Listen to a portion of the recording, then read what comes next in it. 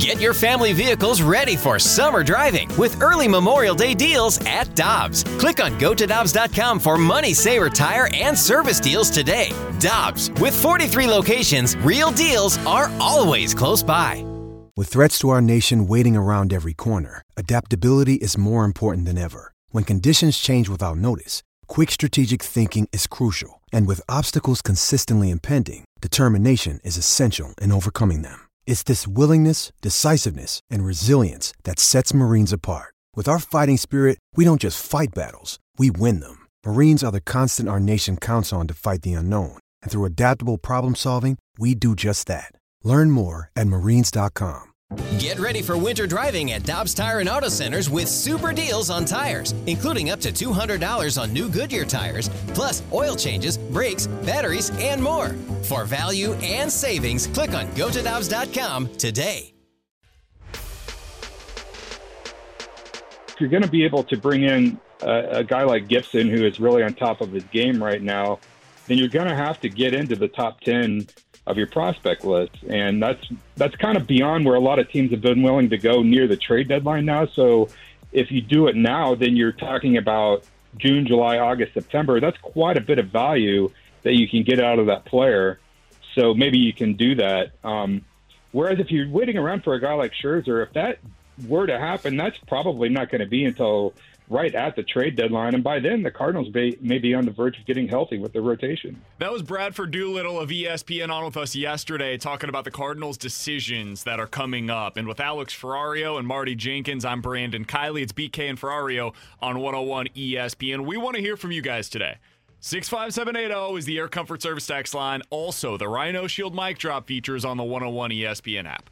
Tanner wouldn't know this reference, but we all in this room do. Let's play a game of choose your own adventure, just like we did with the storybook whenever we were kids. It's nice not having a 20-year-old in here with us that doesn't know what we're talking about. Cardinals trade edition of choose your own adventure. Those books were the best, man. They were fantastic. You've got two options. Yep. Option number one, this is your first lane. The Cardinals make a trade right now. And in return, you get a mid-level starter. Think Kyle Gibson-esque. Whether it's him or somebody else that's out there that we don't know the name yet, somebody like that is going to consistently give you 6 innings, quality starts, 3 earned runs or fewer. That's kind of the type of guy that you would be acquiring. But if you do this now, it also comes with the understanding that you're not making a deal at the deadline. This is it. You get a mid-level starter, and then that's your team moving forward, and hopefully everybody gets healthy. Or, Alex, option number 2. You don't acquire anybody right now. You try to figure this thing out with what you have internally over the next 6 weeks or so, and then you give yourself the opportunity to add that big piece at the deadline. There are no guarantees. Maybe Max Scherzer doesn't ever get traded, and you end up kind of between a rock and a hard place at that point. Or it's possible you do end up with Max Scherzer, and maybe you even add more at the deadline. My God, there's so much going on in this choose your own adventure. So option 1, you get the mid-level starter now, but you add nothing at the deadline. Option 2, you add nothing now, but have the possibility of adding a big-time player at the deadline. Which path are you choosing, Alex I'm going Ferrario? option 2. I'm going option 2. And here's why. I think the cost for option 1 is going to be very similar to the cost of option 2. Because of what Michael Gersh said yesterday. Teams can smell desperation. If you're Texas and the Cardinals call about Kyle Gibson, I'm asking Nolan Gorman. And that's the starting and end point for me. And if it gets better, then great. If they go lower, I'm not making a deal because you need what I have and I'm not giving it up. That just gets better if Gibson keeps getting better. I'm waiting until the trade deadline if I'm John Mozeliak. 1, it's that internal competition we talk about. Let's find out what we have. Let's see what these assets are. Let's see what Johan Oviedo looks like with a couple of months of starting in the rotation. Let's see if John Gant can continue to be Harry Houdini on the mound. What KK has to offer.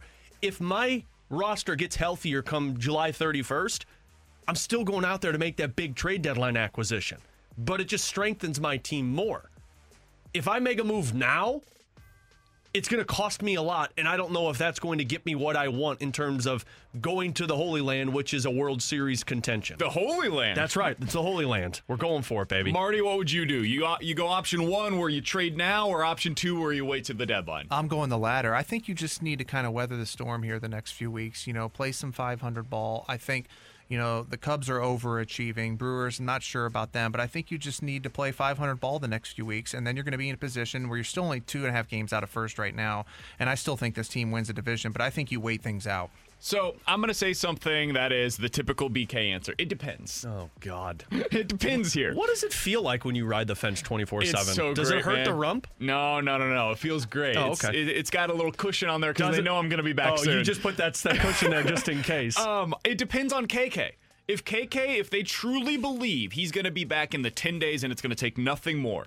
So he basically misses one start because you've got a couple of off days this week, and that means next week he misses a start, and you just have one spot start for him there. You could make it through that, and when KK returns, hopefully you'll be fine, and then you find a way to make this thing through.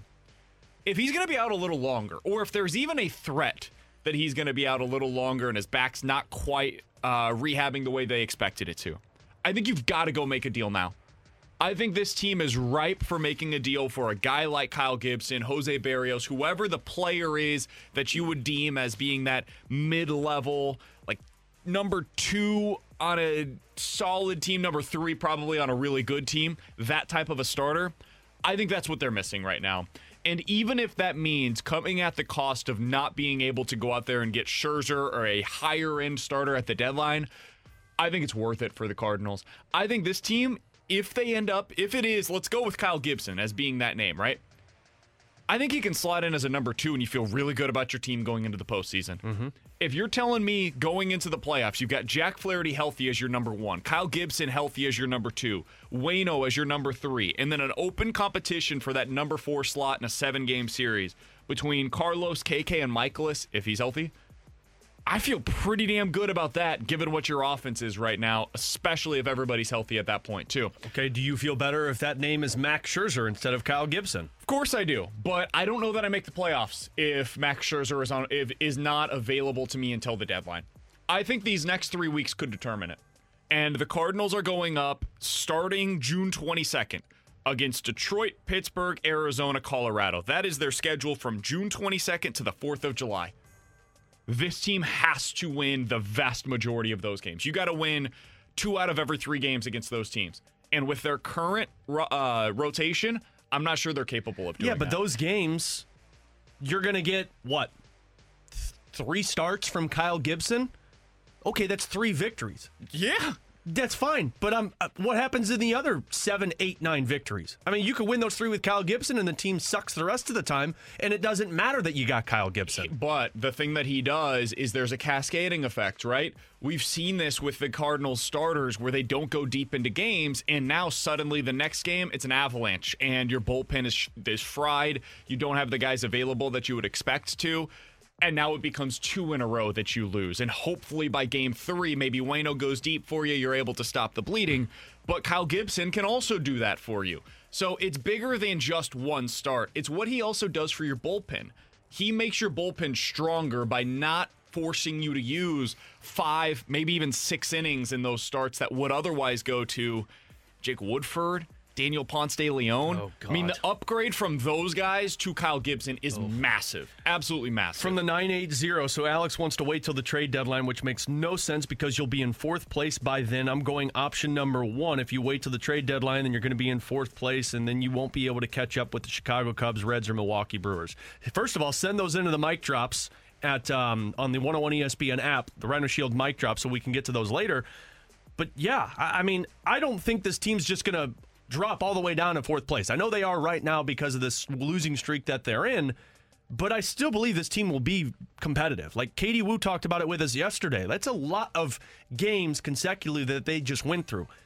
I want to see what this team looks like. Now, look, if they go out there against the Cleveland Indians and they don't score anything and they get blown up and then they have the day off and then they go to Chicago and get blown up, well, then there are no more excuses. Then I do think I'm going to flip back to option 1 and say, yeah, why don't you go get somebody now? But for me, I think this team can be competitive with these teams that are lower level, that these teams are not playoff contending teams. You just need to be competitive with these teams. Yeah, you need to win go 500. Series. You win series, and you're still in this race. Even if you're 3, 4, 5 game backs of the Chicago Cubs, and you wait until the trade deadline on July 31st and go out there and acquire Max Scherzer, that's all of August and all of September that you're able to go out there and make some moves. you can catch those teams that you're far behind. You're not going to drop 15 games out of first place in the division in a matter of 3 weeks. And we've seen what this team can look like at its best. I mean, you go back to late April, early May, they played for 3 weeks as if they were the best team in baseball. So we've seen them have that type of a ceiling. It's a matter of being able to reach that again. And really, it's a matter of getting back to full health for them. I think the thing for me that is very important to keep in mind is that the NL Central is probably going to be a one-bid division. I think what you're seeing right now is that the Giants are the team that is putting the pressure on everybody in this NL Central. Them being 37-22 changes everything about the way that I looked at the National League this year. I thought you would get 2 teams out of the West, with it being the Padres and the Dodgers, and then you'd get at least one out of both the NL East and the Central. And I thought you'd get 2 potentially out of the Central, because the NL East had the potential of really kind of beating up on each other. I think now the NL East and the NL Central are both going to get 1 team into the postseason, and the West is going to get 3. And if that ends up being the case, man, you've got to start being able to make a little headway in this division. You've got to start putting a little bit of distance between yourself and the Brewers and the Cubs. Being able to do that now has a lot of value. So I would go make the deal right now, I think. But again, it all does kind of depend on where you're at with KK. We want to hear from you guys. 65780 is the Air Comfort Service text line. You've also got the Rhino Shield mic drop feature on the 101 ESPN app. And I've got a poll up on this. You can follow me on Twitter. I'm at BK Sports Talk. I asked this on Twitter. Which route would you go in this choose your own adventure path? You guys want to know where the results are right now? I think I know where they are, but go ahead. What would you guess? I would say they're probably option 2. 72% of the audience would rather wait till the deadline than go out there and add somebody right now if it means coming at the cost of not adding anybody at the deadline. And I think it would, because to your point earlier, Alex, I think it would take a lot. I think you'd have to give up more than what you'd want to be able to go get somebody in the here and now. Yeah. It's 11:15. Your time check brought to you by Clarkson Jewelers, an officially licensed Rolex jeweler. Coming up in about 15 minutes or so, we're going to talk to our Blues insider, Jeremy Rutherford, about what the Blues could potentially do this offseason. And speaking of that offseason, Alex, it's big fish time. Oh, we're going big game hunting? We'll talk about who the latest candidate is next on 101 ESPN. I mean, if I'm the Flames, I personally wouldn't be moving Matthew. I think he's a really impactful piece, and he's shown in the past that he can be the heartbeat of this hockey team, and I don't think one down season changes that, in my opinion. Of course, if, a Jack Eichel's available, a player of that caliber, nobody's untouchable. That's kind of my understanding of the situation, but, I don't think there's a for sale sign outside where Matthew Tkachuk's concerned in Calgary. It's an interesting way to look at it. She does not think that he is available. That was Haley Salvian, who was on with the Fast Lane yesterday. She's the Calgary beat writer. She shouldn't think that way. Matthew Tkachuk is the latest offseason profile that we need to look at, Alex, because we have talked ad nauseum about, hey, could they go get Gabriel Landeskog? The number one need for the Blues right now is that top line left winger, and the Blues are going to be going out there trying to find somebody to fill that spot. Gabriel Landeskog makes a ton of sense. He's an unrestricted free agent after the year. If the Avs are not able to bring him back because of all of the other players that they've got to re-sign, he would be right up at the top, if not the top, of my wish list. Matthew Tkachuk might be right there with him, though. I think he's higher than him. He is young. He brings the grittiness that the Blues are missing right now. He plays stylistically in a way that makes a ton of sense, up there with David Perron and Ryan O'Reilly. And, of course, he's a Tkachuk. So this is home for him. When I hear Jamie Rivers go on the fast lane, and he brings up what it would potentially take to acquire a guy like Matthew Tkachuk, Alex, I was sitting there grinning from ear to ear as I was on my way home last night listening to this. Matthew Tkachuk is going to have your biggest return in a trade. And if you're the St. Louis Blues, believe it or not, you have pieces that you can send the other way. Exactly. And we talked about landing a big fish. Gabriel Landeskog, we talk about, how great he is. Matthew Tkachuk's numbers, not only do they rival, they're better than Gabriel Landeskog. And you talk about bringing some sandpaper to the lineup. I'm entertaining sending 91 back to the Flames. That's not all that it's going to take. I think you're looking at maybe moving Vince Dunn. Now, the finishing touches to this one here. It's Robert Thomas. It's Robert Thomas. It is. If I'm that side, that's who I'm asking. It is. Right. It is, because if you're moving on from Monahan and Gaudreau, you need another playmaking type guy up the middle of the ice, and he could be that player of the future for the Calgary Flames. So that's probably the big shiny piece that gets it done. So it would be Tarasenko, just to clarify what that trade potential would be, and this is him just... Hey, this is kind of what it would potentially look like if the Blues wanted to make a deal like this. Tarasenko, Vince Dunn, Robert Thomas. Those would be the three that he mentioned. Maybe it is more, Alex. But if that's what it takes to get a Matthew Tkachuk, if you're in Doug Armstrong's shoes, yes, is that something you're interested in making happen? God, yes. I'm making that phone call now to find out. This is such an interesting predicament, too, for the Calgary Flames. And Haley, of course, was talking about this, the Calgary Flames beat writer. I mean, he is no question in line to be Calgary's captain after Mark Giordano's contract is up next season. I mean, the guy's 37 years old. He might even be taken in the Seattle expansion draft.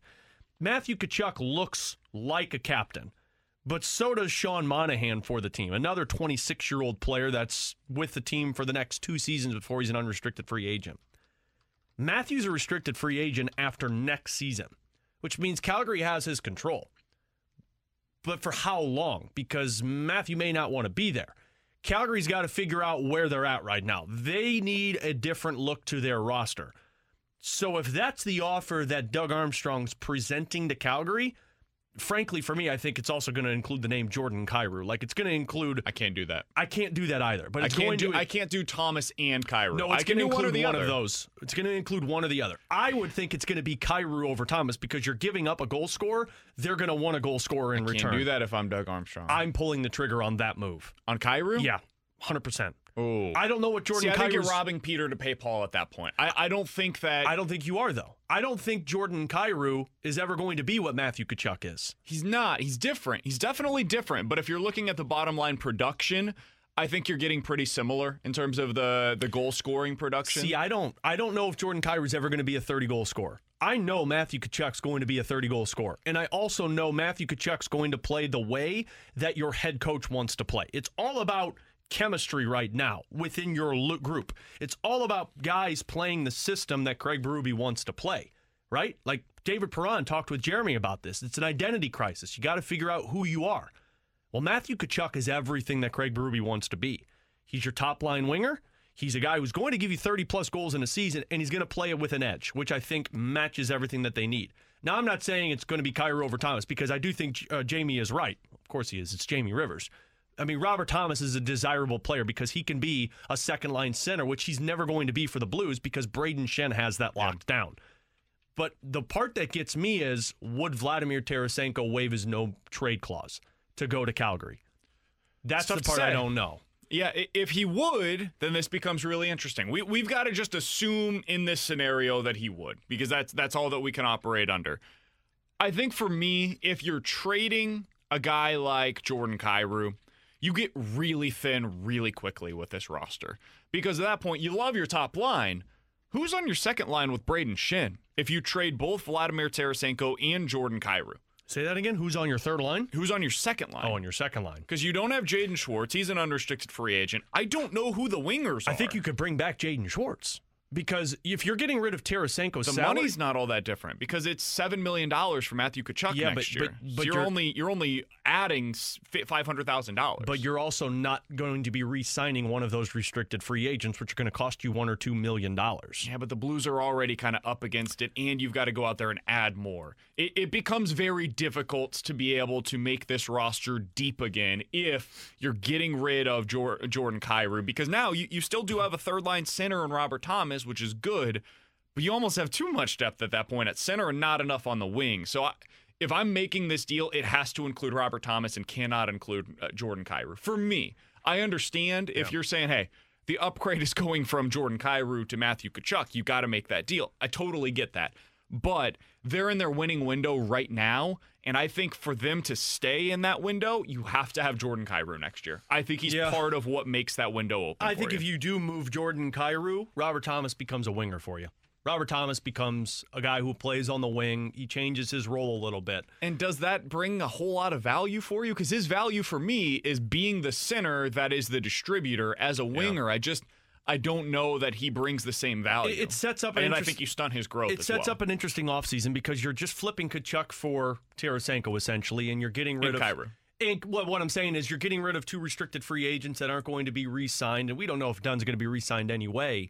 But you're bringing in a guy who's going to give you that top winger that you need, and I think you can fill those other wing positions through free agency, through some of the younger players, because it comes down to guys taking that next step, right?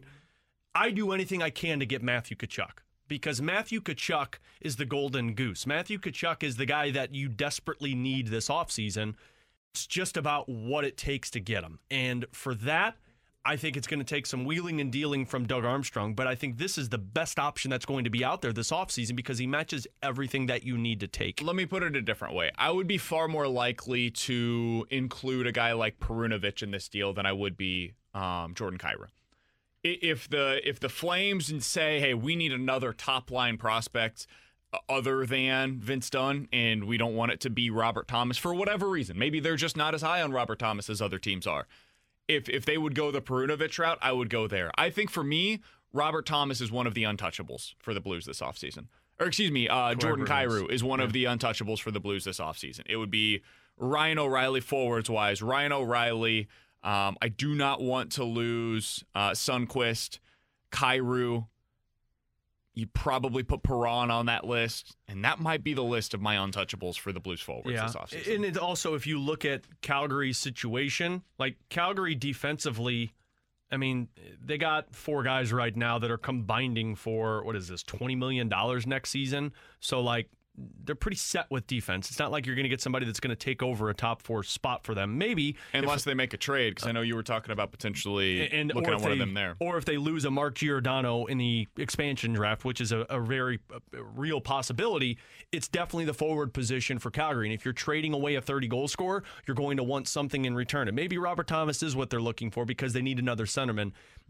The bottom line with this is, when you're looking at an offseason where Doug Armstrong's trying to improve his team, you're looking at teams that are going to need a different look to their identity, a team that might be switching because they haven't been able to get it done. Calgary's one of those teams, and there's 2 guys that are going to be on the chopping block for them this offseason. It's either Johnny Gaudreau or Matthew Tkachuk, one of those 2. And frankly, if I'm the Blues, either of those guys would make sense, but I'm going to do everything in my power to get Matthew because he is kind of a franchise piece building forward. It's just a matter of what it takes to get him. The big thing for the Blues is that Gabriel Landeskog is going to be 29 years old next year. Matthew Tkachuk is going to be 24. This window that we've talked so much about, Alex, it remains open. It remains open beyond what we have talked about in the past. If you go get a franchise caliber player like Matthew Tkachuk, I'd be curious what JR thinks about this. Does he believe that it would be worth it to trade a guy like Jordan Kyrou in a deal for Matthew Tkachuk? We'll ask our friend Jeremy Rutherford, Blues insider for 101 ESPN and The Athletic. Does it make sense for the Blues to potentially look at acquiring Matthew Tkachuk this offseason? We'll talk to JR about it next on 101 ESPN. It's time for the Rutherford Report on 101 ESPN. Anything you folks want to know about the fascinating world of pro hockey, here we go. With Alex Ferrario, I'm Brandon Kiley. It's BK and Ferrario on 101 ESPN. And right now we are very happy for an actual expert, an insider, Jeremy Rutherford, to join us via the Brown and Crouppen Celebrity Line. JR, how you doing today, man? You want an expert? Let me try to get one on the phone for you here. I was going to say, that felt like a personal shot at me too, JR. Like, what, I'm not an expert or something? What the hell, man? It was more a shot at myself. I come up with the hypotheticals. Alex gives me real insight on the hypotheticals. I then sit on the fence as to whether or not I would do this, and then we bring in somebody like JR. JR, that's like me opening up the show and be like, hey, we got a home run derby this weekend in softball. You know, BK's a part of it. Let's see if we can find a real expert for it, though. I mean, that's fair. I would understand you saying something like that. I would understand you saying something like that with me. JR, we suck at softball, plain and simple, buddy. Not good. I heard about your goose egg. Like, they were breaking it down, how many home runs each guy had, and they get to Ferrario, and, like, I turned up my radio. I'm waiting to hear, like, 6 or 7, and they said 0. I'm like, gosh, we got to get you to a gym. Notice he didn't say he was waiting with bated breath as to how many PK hit, just how many you hit, because he knew ahead of time where that would land for me. All right, JR, we're moving on from that. It's not important. Fast, let's move on. Let's talk about what is important, and that is Matthew Tkachuk. Yes. Because is he available this offseason? We don't know, but let's go ahead and play the hypothetical game and pretend that he is for a moment. How realistic do you believe it is, from your understanding of things, that he could be on the move this offseason, JR? This offseason, I don't know that that's going to happen. And, we all talk about these types of things, and we don't know that, what's going to happen. And you say that it's not likely, and then 2 weeks later it happens. So we want to preface everything by saying, we've been, the Justin Falk trade, it just came out of the blue, right? So Doug Armstrong, that's the way he operates. But if you're going to look at this situation logically, and you're going to understand that Matthew Tkachuk is a player in Calgary that they like to have on their roster, and understandably why. Number 6 overall pick a few years ago. He's got the skill. He's got the power. He keeps people honest, talking about the other team.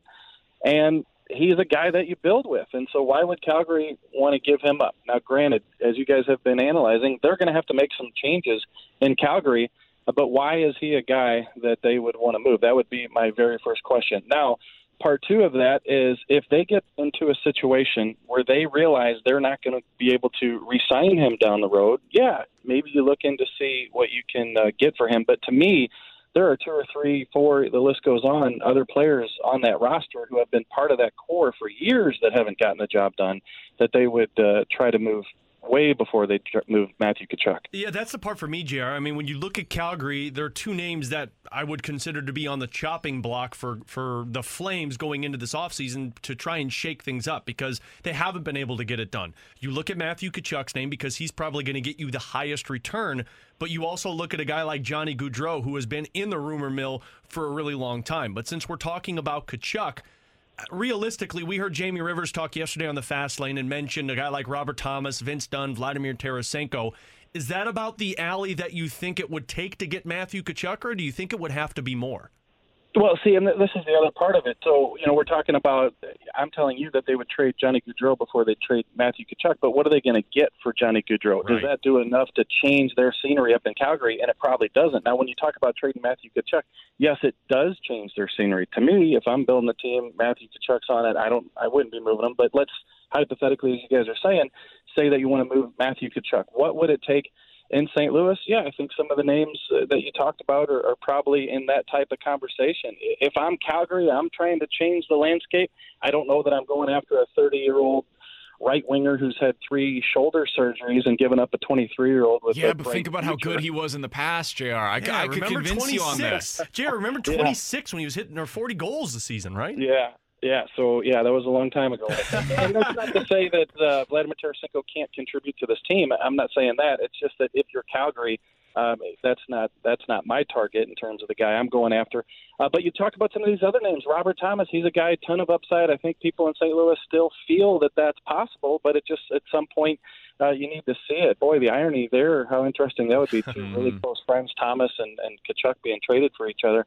But then you bring in a name like Jordan Kyrou. Look, Calgary's kind of gone that route with, Gaudreau and some of the other guys up there trying to win with that skill. You look at Jordan Kyrou. I like his future. I think that he can be a good player on this team, but he's got to have other guys around him. He's got to be that accent guy who gives you a different element that you don't have. That, we're playing the St. Louis Blues. They hit you. They're a hard-checking team. They finished their whoa, where'd that guy come from? He just flew by me. That's the type of thing I see from Jordan Kyrou. So if they're giving up a big piece in Matthew Tkachuk, I could see why there would be interest in Jordan Kyrou, but he's not going to go up there and change the complexion of Calgary. They would need other players around him. JR, since we're talking Matthew Tkachuk, and last week we talked Gabriel Landeskog. Before that, it was Jack Eichel. Is that the name? Is that kind of like the top echelon of players that Doug Armstrong's going big game hunting with this offseason? Yeah, I was going to say there's been a trend here. You guys don't start at the bottom. No. We go big or go home, JR. Next up is going to be getting Joe Sakic out of retirement. That's what it's been here lately here with all the Eichel talk and Landeskog. Yeah, sure. I mean, why wouldn't those names that you guys mentioned interest Doug Armstrong? But the biggest thing is going to be, fitting those types of guys under the cap. And even if he can make some maneuvers now to get a guy like Matthew Tkachuk under the cap, whether he has to trade a Tarasenko or he has to not re-sign Jaden Schwartz, you can make it happen. But just know that, Matthew Tkachuk, his next paycheck, he only signed that 3-year deal, and he did that on purpose. They did that because there was going to be TV money coming in a couple of years after he signed that contract, and here it comes. Here comes the TV. So nobody foresaw the pandemic, obviously, but a Matthew Tkachuk, he continues the way he is. He's going to be right now. He's got a $7 million AAV. He's going to be an $8-9 million type guy. So you're going to come to a crossroads with some other guys. Let's say you don't give up a Robert Thomas in that trade, and he becomes the player that you think he's going to be. Colton Parayko, if he stays healthy, he's going to be doing extension. So I'm all for bringing Matthew Tkachuk into the fold, but just know if you do that, some of these players that we just discussed, they're just not going to have room for them all. Yeah, 24-year-old left winger, though, that can play on my top line with Ryan O'Reilly and David Perron. That's one that I'm willing to figure it out for.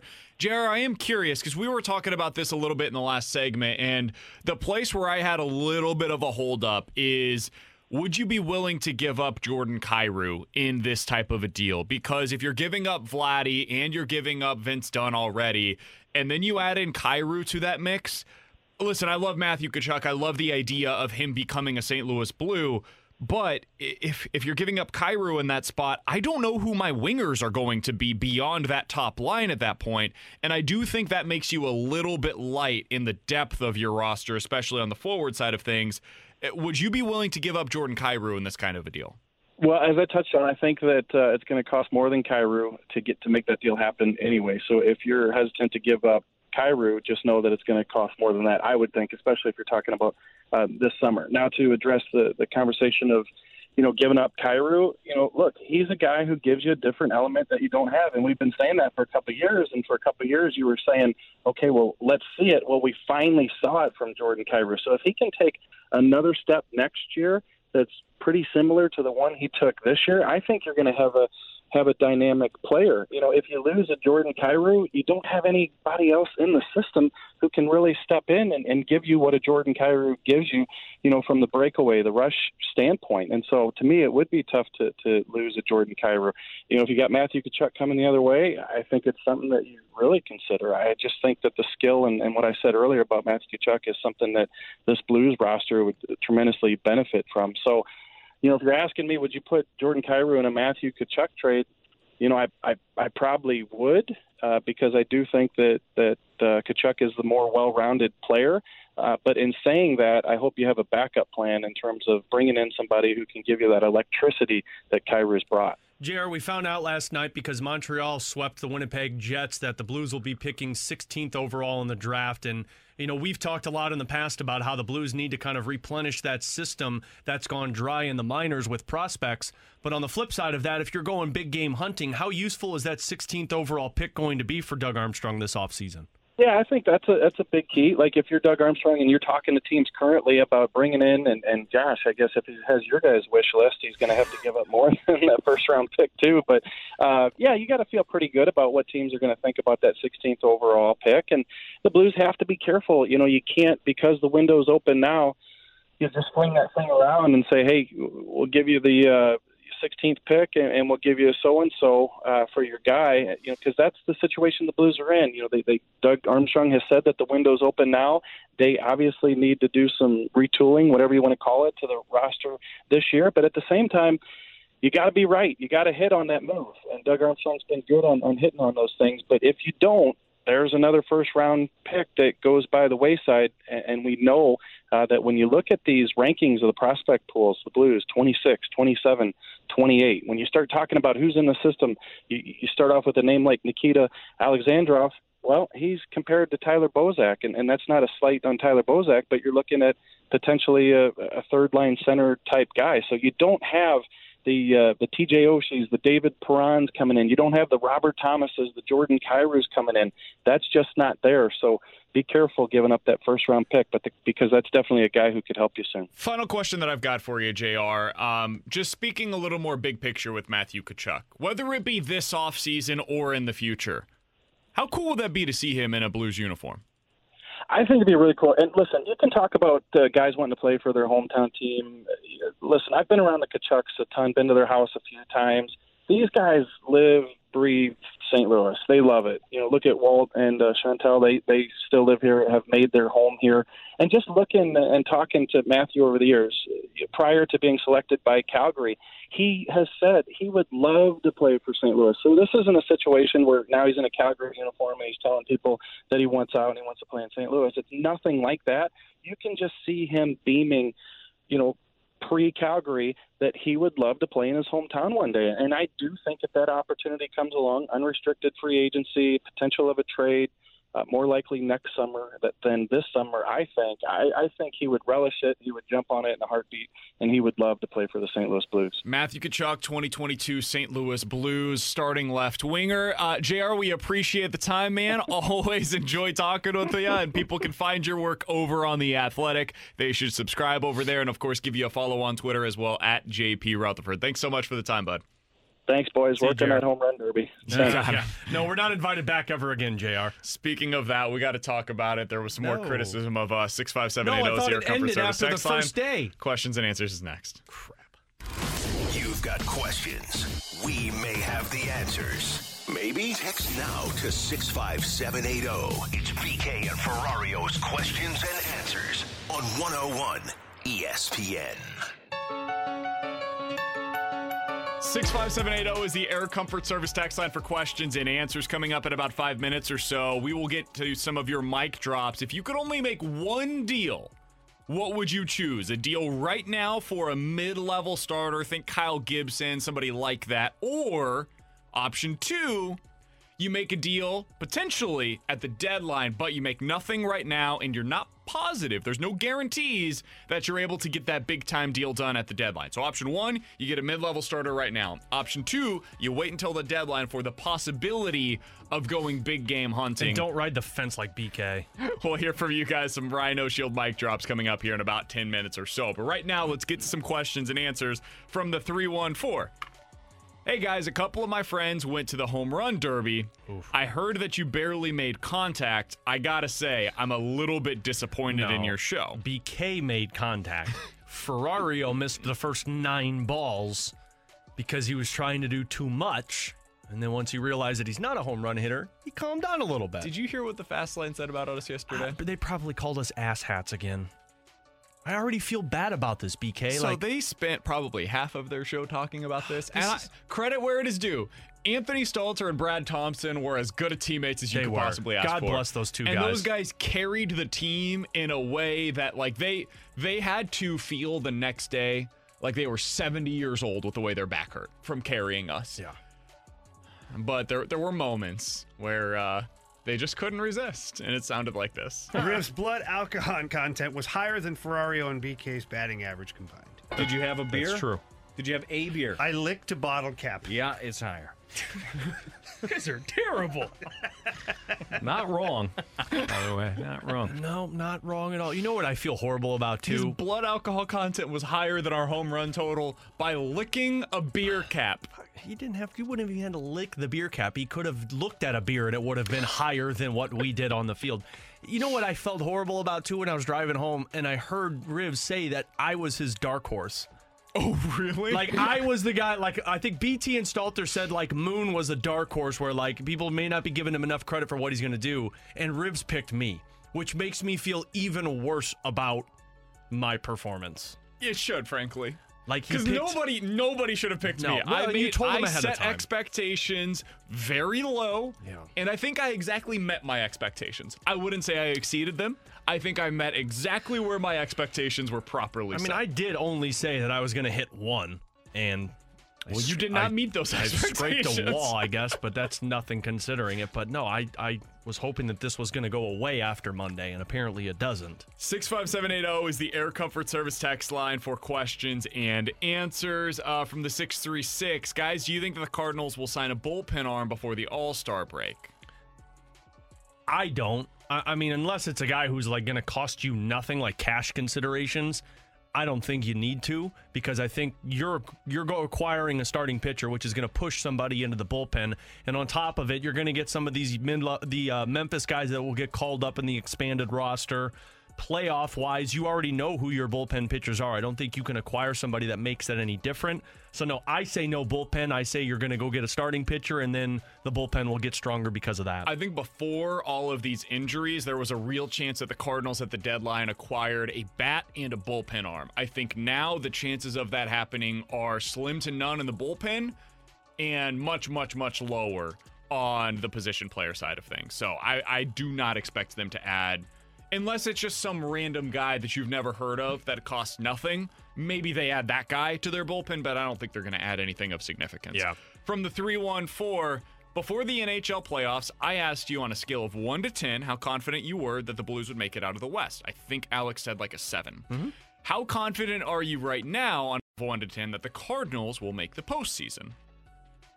Scale of 1 to 10, how confident are you that the Cardinals will make it out of the NL Central? I'd put it at about a 6. Because the track record of John Mozeliak and company making a big deal to help their team is very slim mid-season.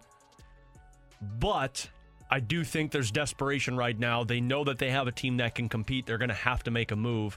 Plus, I'm just not sold on the Cubs and the Brewers. Like, Cubs-wise, their starting pitching is horrendous, and the bullpen is going to get bad at some point, and their offense has been carrying them. It goes only so far. Milwaukee's the kind of flip of that. Their offense doesn't score a lot of runs, but their pitching is phenomenal. How long does that last? Like, everyone goes through what the Cardinals are going through right now. Nobody has a healthy season, 162 games. I think at the end of the day, it's going to come down to the Cardinals and, like, their track record. So I'd put it at about a 6 right now. I would go a 7. I feel pretty confident in this team still. I think the Cardinals are going to be fine if they can make it through these next 3 or 4 weeks. The problem is making it through these next 3 or 4 weeks. From the 636, guys, do you think that the Cardinals should just go ahead and sign whoever was pitching to you the other night? Hey, if they get Brooksy, who was throwing to us, my man's going to go no hitters because he was throwing no hitters to us. I got some hits. I got some hits too. Their contact was made already. I looked like John Gant. There was a lot of traffic around the bases. There was just nobody scoring. Brooksy was Harry Houdini out there. He was phenomenal, by the way. Like, that is not an easy thing to do, to just continue to heave those softballs over and over, especially watching the trash that we were doing on the field. So, I would say that they could probably call him up and get him for pretty cheap. I saw a story the other day that Jeff Bezos is flying to outer space next month. After that performance, I feel like both of us should go ahead and join him. You think we could hit some softballs out there?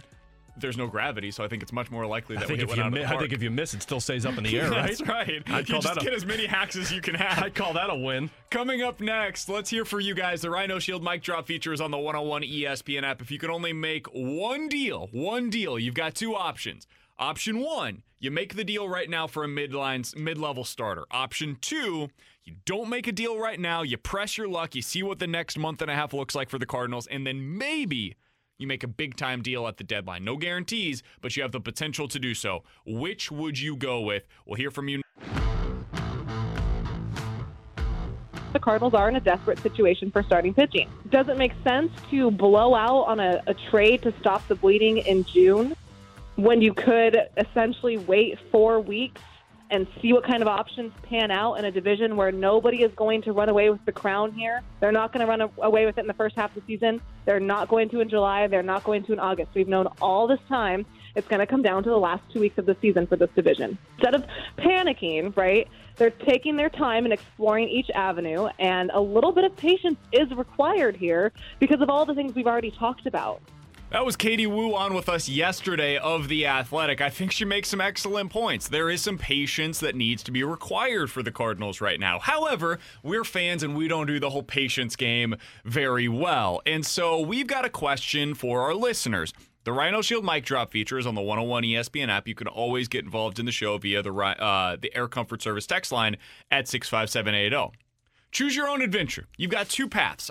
On path number 1, you make a deal for a starter right now. You get a mid-level guy, think Kyle Gibson. He's going to consistently give you 6 innings. He gives you around 3 earned runs. It's not great, but it gets you by. It makes you feel better about where the rotation is. He's a significant upgrade over guys like Johan Oviedo, Daniel Ponce de Leon, and Woodford. So that's option 1. Option 2, you wait. You see what your rotation looks like right now. You try to figure this out, and you just tread water over the next 6 weeks or so.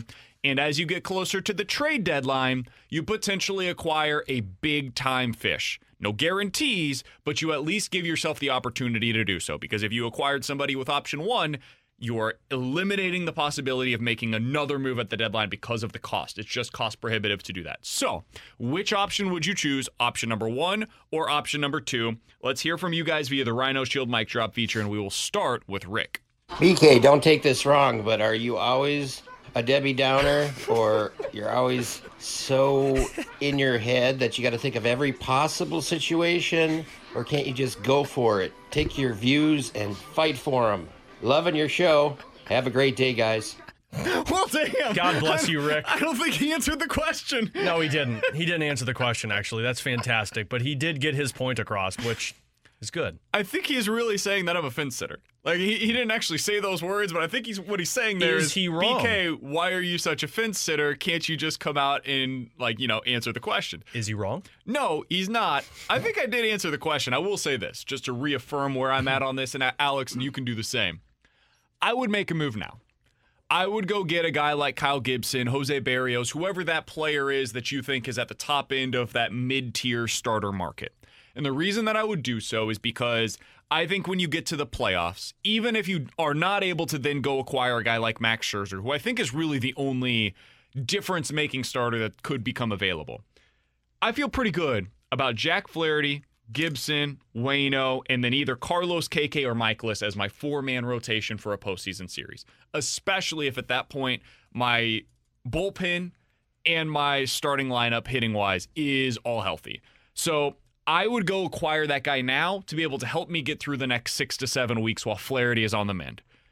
What would you do, Alex? I'm waiting until the trade deadline. I just think Texas, if Kyle Gibson is our hypothetical goal right here, Texas is going to ask for the farm for him because they know you need starting pitching, and guess what? They have one of the best available starting pitchers. They're going to command Nolan Gorman or another top prospect, and I think for what the Cardinals need right now, I don't know if that's the best asking price. I would rather wait till the trade deadline, wait until more teams become clear who they are going to be sellers, buyers, wherever you're going to go with it. Make the move for a Max Scherzer, and if he isn't available or you can't pull the trigger on that, then you can go back to finding that secondary pitcher on the market. I just think with what you have now, yes, it doesn't look good, but it's not on the pitching itself. I think you need the offense to step up. That's totally fair. Let's go back out to the Rhino Shield mic drops. Let's continue with Philip. So if I were the Cardinals, I would wait until the deadline. I would try and get Max Scherzer and another outfielder, maybe a cheaper outfielder, because I can't trust Bader. I know he's a fan favorite. He gets injured a lot. I know a lot of freak injuries, but he's not consistent. But if it was me, I would try and go for Kyle Gibson and Mitch Haniger. Mitch Haniger is interesting. Can I give you a different name that we haven't really talked about a whole lot that I think would be even better for the Cardinals? The theme of today is big game fishing, so let's see what else we can get. How about Ketel Marte? This is not something that I believe the Cardinals will do. I want to say that out on the front end because it would be unbelievably expensive. But Ketel Marte is an absolute stud. And it's possible that the Diamondbacks decide to start selling off their pieces, and Ketel Marte is probably the best piece that they have available. There's already reports that they're listening on calls on David Peralta. He's another guy that could fit into this category, but I think guy. He's a good player. He can help you. I don't think he's such an upgrade, though, that the Cardinals would need to go out there and acquire him given the cost of what it's going to take. Ketel Marte is somebody that can help you not just for the here and now, but for the next 3 seasons afterwards. God.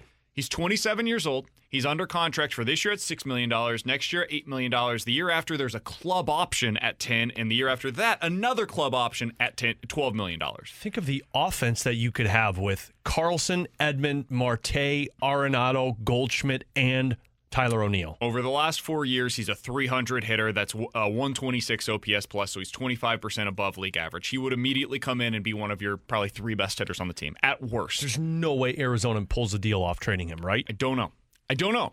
If he's available and the Cardinals could do, instead of getting Max Scherzer, this would definitely take them out of that market because this would be the version of that on the hitting side of things. If you went out there and got him now to upgrade the offense while your rotation is on the mend, and then as you get closer to the deadline, you get a mid-level starter to be able to upgrade your rotation as well, you're immediately a championship contender. Oh my God, yes. He is the guy that comes in and upgrades your lineup in a way that completely changes the way that all of us are looking at the roster. Is it realistic? Probably not. But if you're going a big-time position player, he is the one that I would want to acquire. I don't think, again, that it's very realistic, but he's the guy that I would want to go after. He is a second baseman, shortstop, center fielder. He can play all over the field. He's a switch hitter. He's everything you could possibly ask for in a player, and he's young, and he's cost control. I do think it helps the team. Like, as much as we're talking about the necessity of pitching, and I do believe you need starting pitching right now to help this team. I mean, look at the 4 games against Cincinnati Reds. You were in it. Your offense just didn't come through. And I know it's a cold spell. I know you were in the midst of a 17-game stretch before a day off. But you need offense. So if my options are Max Scherzer and that's it, or get a stud like that and still find a way to get a mid-level starter to help with innings, then I'm pulling that trigger because that makes me much better than what just Max Scherzer does to my team. I will say this. He's not great defensively. Like, he's not a guy that's going to come in. Your defense is going to take a significant step back going from Harrison Bader to Ketel Marte, and I would imagine you would have to include Bader, probably Nolan Gorman, maybe Johan Oviedo, and maybe more in a deal like this. It's going to take significant pieces to go out there and get a guy that is under club control the way that he is. But if he's available, he would be somebody that I would absolutely be interested in because of the way that he upgrades your offense. So that would be one other potential route, but that's not a part of this scenario. We told you you've got 2 options. Option 1, you acquire a guy now. Option 2, you wait to go get one. Let's go back out to the Rhino Shield mic drop. Just do whatever you can to get Max Scherzer. We got to do it, you know. We got to win these games. We got to get to the playoffs, and we need another World Series banner on the stadium. Let's go Cards. Does Max Scherzer get you another World Series banner? It's pretty darn close if you're healthy. Yeah. You know, I mean, there's no guarantees in this, and we know how the postseason is. It can be completely random. I thought the Dodgers for years were the clear best team in the National League. Couldn't get it done. They didn't find a way to do it until last year. The only thing, and look, I am all for going for Max Scherzer, but now you've presented another option, 3 to me, with this Ketel Marte, and still get yourself a mid-level. And again, that might be really hypothetical, but that would be the desirable way to go. If you go get Marte, you're talking about like a J-Hap. Yeah. Your sights are now getting set much lower when it comes to your rotation. I still think going for Max Scherzer at the trade deadline is my number 1 goal because I do agree it gets you closer to a World Series championship. You are going to have to give up a lot. I think it starts with Nolan Gorman for Max Scherzer. Yeah. But beyond that, waiting for the trade deadline is also, there are other options that are going to come out there. Minnesota's on the cusp of having to be sellers. I know it sounds like a long shot to get Jose Berrios, but he might be available. That might be a person you could go after, and he makes you significantly better. He's the type of guy the Cardinals are missing right now. But even there's more guys there. I mean, you could look at a Michael Pineda, who might not be the desirable golden goose, but he still makes you a better team. Waiting until the trade deadline gives more options for players who are going to be available, rather than right now where it looks like it's Kyle Gibson or Stan Pat, because there's no other names that are good enough for you. So I think that the other thing is a guy like Jordan Lyles, who's not very good. I want to say that on the front. I'd rather Stan Pat. I think I would as well. But if the Cardinals are just looking for innings, like they're literally just looking to find a way to get through 6 innings consistently, those are the types of guys that have to come into the conversation. And he could get you through 5 or 6. He's, again, not very good. He has a 5.7 ERA this year. But that's the type of thing that has to start entering the conversation here pretty soon if you want to wait. I don't know that the Cardinals as currently constructed is a situation that you're going to want to deal with over the next few weeks. It really does kind of depend on the health of KK. All right, let's do one more. This one comes from Vic. We've got Vic here talking about the Cardinals' options over the next few weeks at the deadline. You wait till July to get something. If Max isn't there, Gibson will still be there in July. If the Cardinals are totally dead, then there's no reason to get pitching in July. But I think, like the lady said, the newspaper writer, there's nobody going to run away with this division. You wait till July, you try to get Max or someone like Max. If not, Gibson will still be there in July to get him. That's where I come down on this too. Can I give you the downside to it? Yeah, please. So the devil's advocate argument, and I do think I fall on this side of things, Alex. It's possible you do fall out of the race a little bit over the next few weeks. If your rotation does not have any reinforcements, you could easily lose your next 5 games. You're going up against the Indians, who have great pitching, and your offense has been scuffling a little bit. And then you've got 3 head-to-head against the Cubs. If you lose your next 5, Cubs head-to-head against them, you're falling back 5-6 games potentially in the division. Then you've got 4 more coming up against Atlanta. You could lose 3 out of 4 there. You could easily lose 2 out of 3 against Miami. Suddenly, you're the next 12 games winning 2 or 3 games. That does potentially go a long way in hurting you in this race. And if you fall behind too much, it's going to be really hard for John Mozeliak to look at his team and say, yeah, it's worth it for us to be able to go out there and acquire a guy like Max Scherzer. And now you've just kind of punted on the season in what could potentially be the final year with Adam Wainwright and Yadier Molina. And that's what's hard for me. I think if you're in a situation where KK is not healthy for a couple of weeks, you have to go out there and acquire something now, even if it is not of significance, to be able to tread water. I just think if you go out there and you get something that's not of significance, it's not making a difference for you. You can go get a pitcher who's going to be a 4 or 5 in your rotation, but it doesn't matter if your offense stinks, right? Like, you need to go out there and make a move that's going to make you significantly better if you're going to make a move right now. And going out there, Kyle Gibson, I'm with you. I think he makes you a better team. If you go out there and go get a Jordan Lyles, it's not going to do anything. You're going to probably lose those games against the Cubs because Jordan Lyles ain't going very deep into a game for you. Last one via the Rhino Shield mic drop. Let's hear from Chris. BK, can you bring us back down to earth?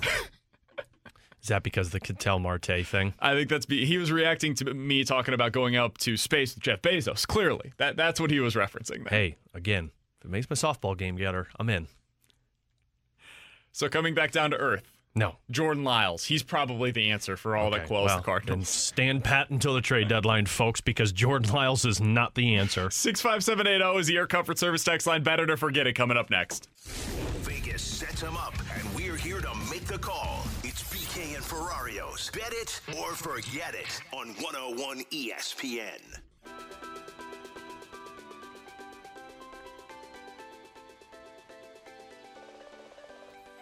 $65780 is the Air Comfort Service text line for Bet It or Forget It. Let's start with this one, Alex, from the 314. Bet it or forget it, Tyler O'Neill hits at least 35 home runs this year. He is currently on pace with 13 so far this season. He's got 30 already? He has 13 so far this season. He is on pace for 34. Bet it or forget it, he hits at least 35 this year. He has 13 home runs this year. I'm going to bet it. 41 games. I feel like Katie Woo said this yesterday, and I agree. I feel like every time this man steps to the plate, he's going to hit a home run. I do believe he will hit that threshold. I really think he's going to be an all-star this year. Like, I really feel like Tyler O'Neill is going to get the nod this season in outfield. That's a really interesting question. So earlier today, we talked about this on the Danny Mac show, Alex. ESPN put together their projections of the National League starters. The outfield is stacked. So he's not going to start. They've got Acuna, Betts, and Castellanos right now as the starting outfield for the National League.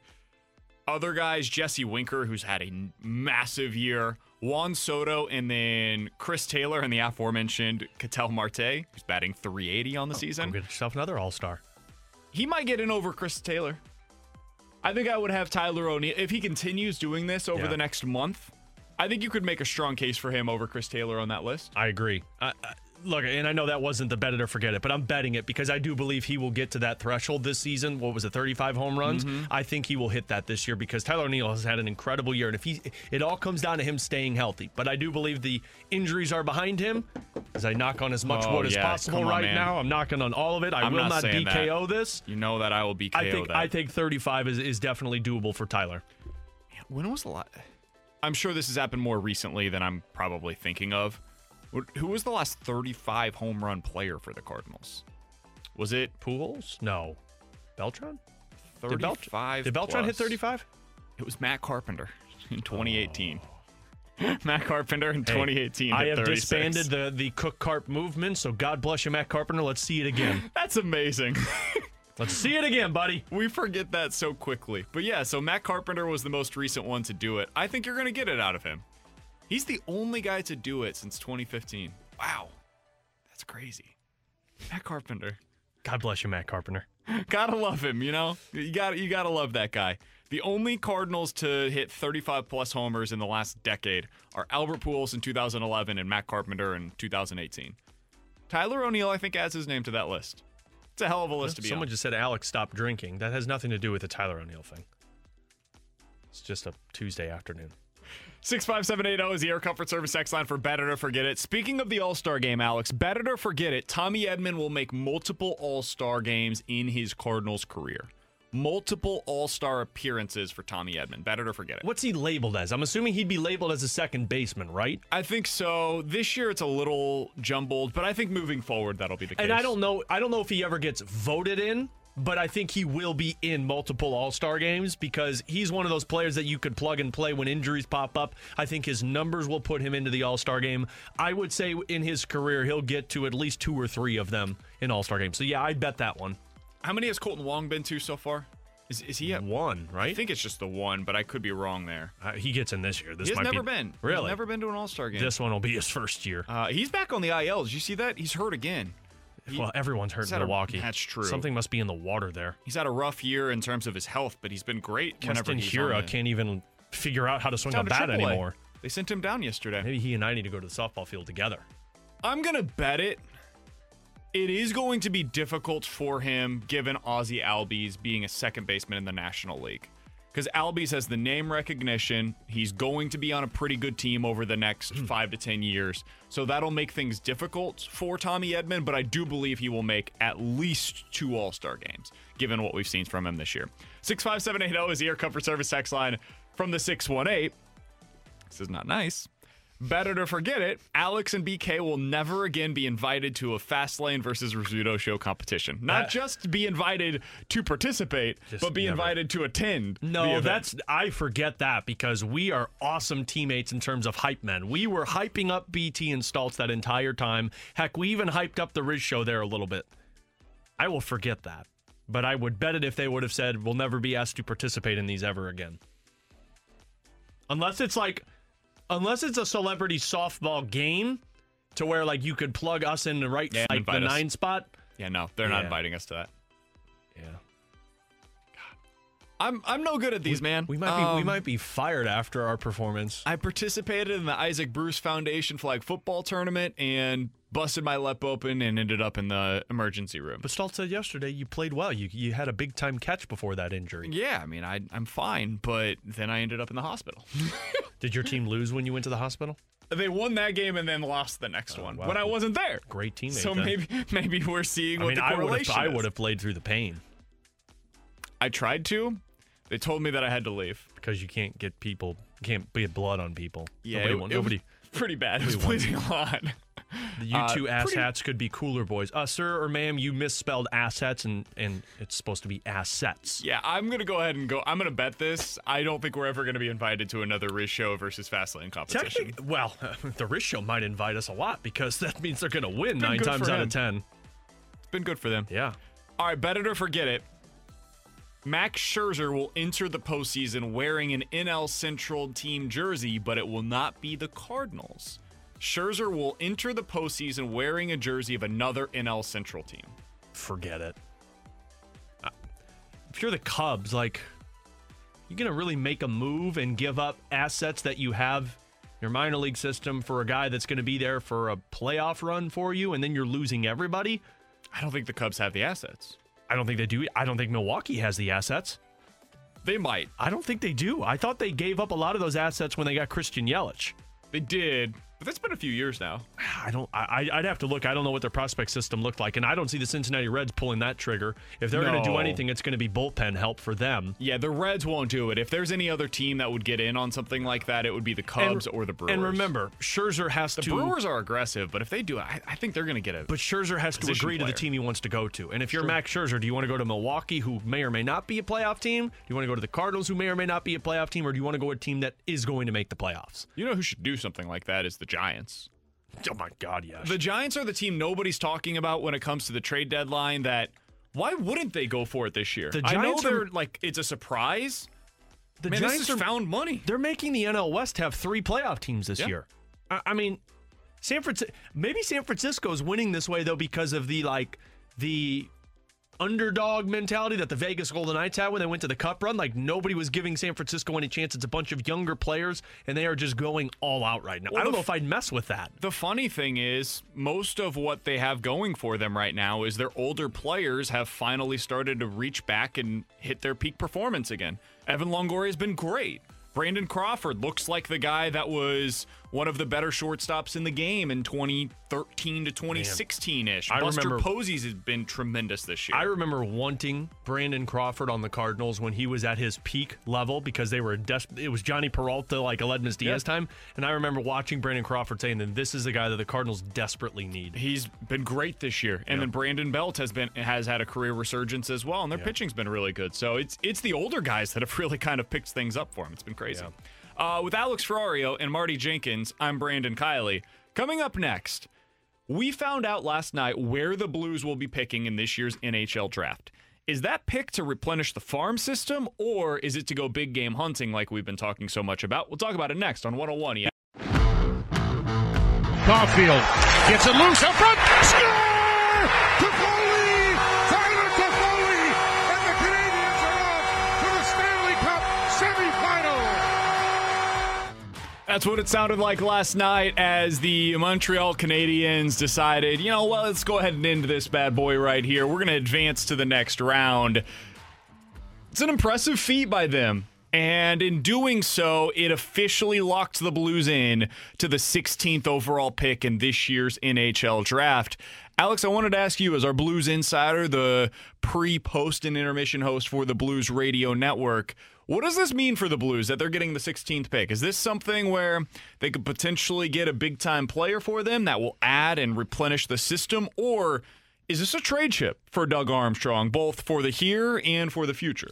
I think that's going to be the interesting element right now. And personally, I would imagine that that's going to be a trade piece because you got to make, if you're going for a big fish out there and it's not free agent, you're going to have to give up something that teams want. And 16th overall pick is a pretty good pick. I went back and looked at NHL history of overall 16th picks in the past.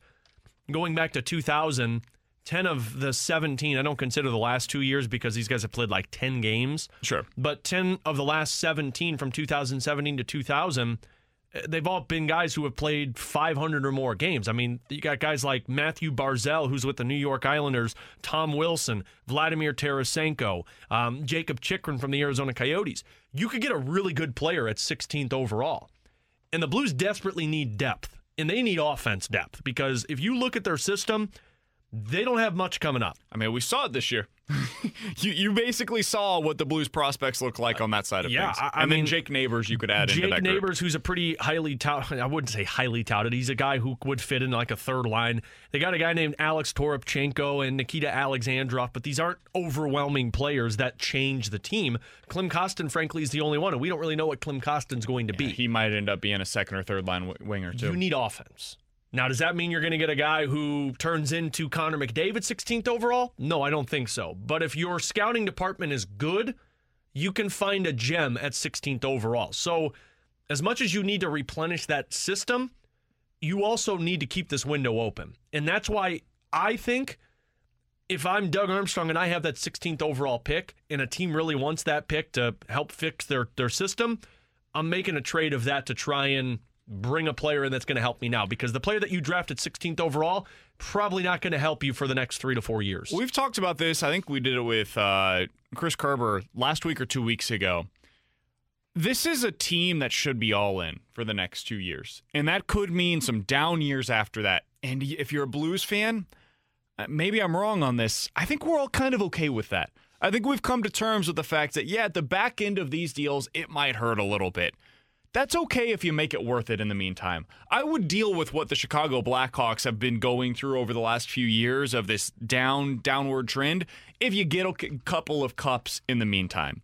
If the Blues are able to go on one, maybe two more big runs in the postseason, and whether that ends up with a cup or not, I think that makes it worth it. You came home with one. That was the big thing. And now if you're able to give yourself the best chance to do it again over the next couple of years, that's what I would be going for. So for me, I'm with you, Alex. This is probably a trade chip.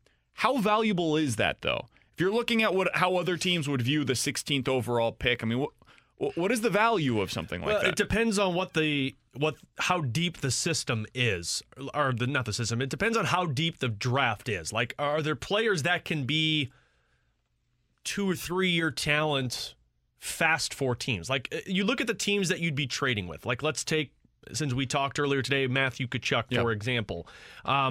If I'm not mistaken, I think Calgary selects 12th overall in this upcoming draft. I got to double check it, but basically they're going to be a team that's going to be drafting right around where you sit.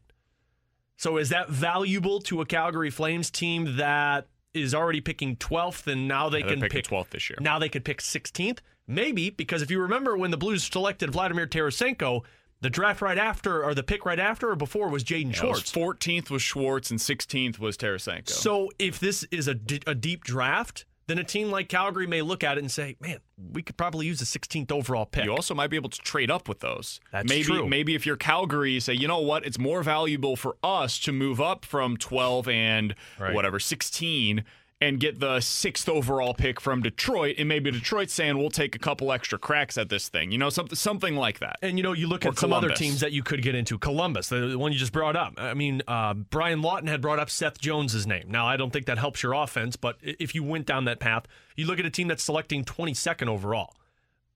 They got that on top of their early pick. Imagine them taking a 16th overall pick and moving up in the draft. So I do think it's valuable. Now, if you're talking about trying to get Jack Eichel from Buffalo, you're going to have to give a lot more than a 16th overall pick to get a player of that echelon. And I think what the Blues are wanting, a top left winger to play with O'Reilly and Perron, you're going to have to add a significant piece with that 16th overall pick. But I do think that's desirable for a lot of teams, because if you're picking in the top 15 to the top half of the league, you're going to get a pretty decent player if your scouting department is good enough. I think this should be what gets them their second line left winger. I don't think the Blues need just a top line left winger. Like, let's say they make that deal we were talking about earlier today with Matthew Tkachuk. So you end up trading Vladimir Tarasenko. Let's go with the Robert Thomas side of things here. And you're trading Vince Dunn. Okay, so now you've got Tkachuk, O'Reilly, Perron is your top line. You still don't really have an answer on that second line left wing. You have Shin and Kyrou, which I feel great about.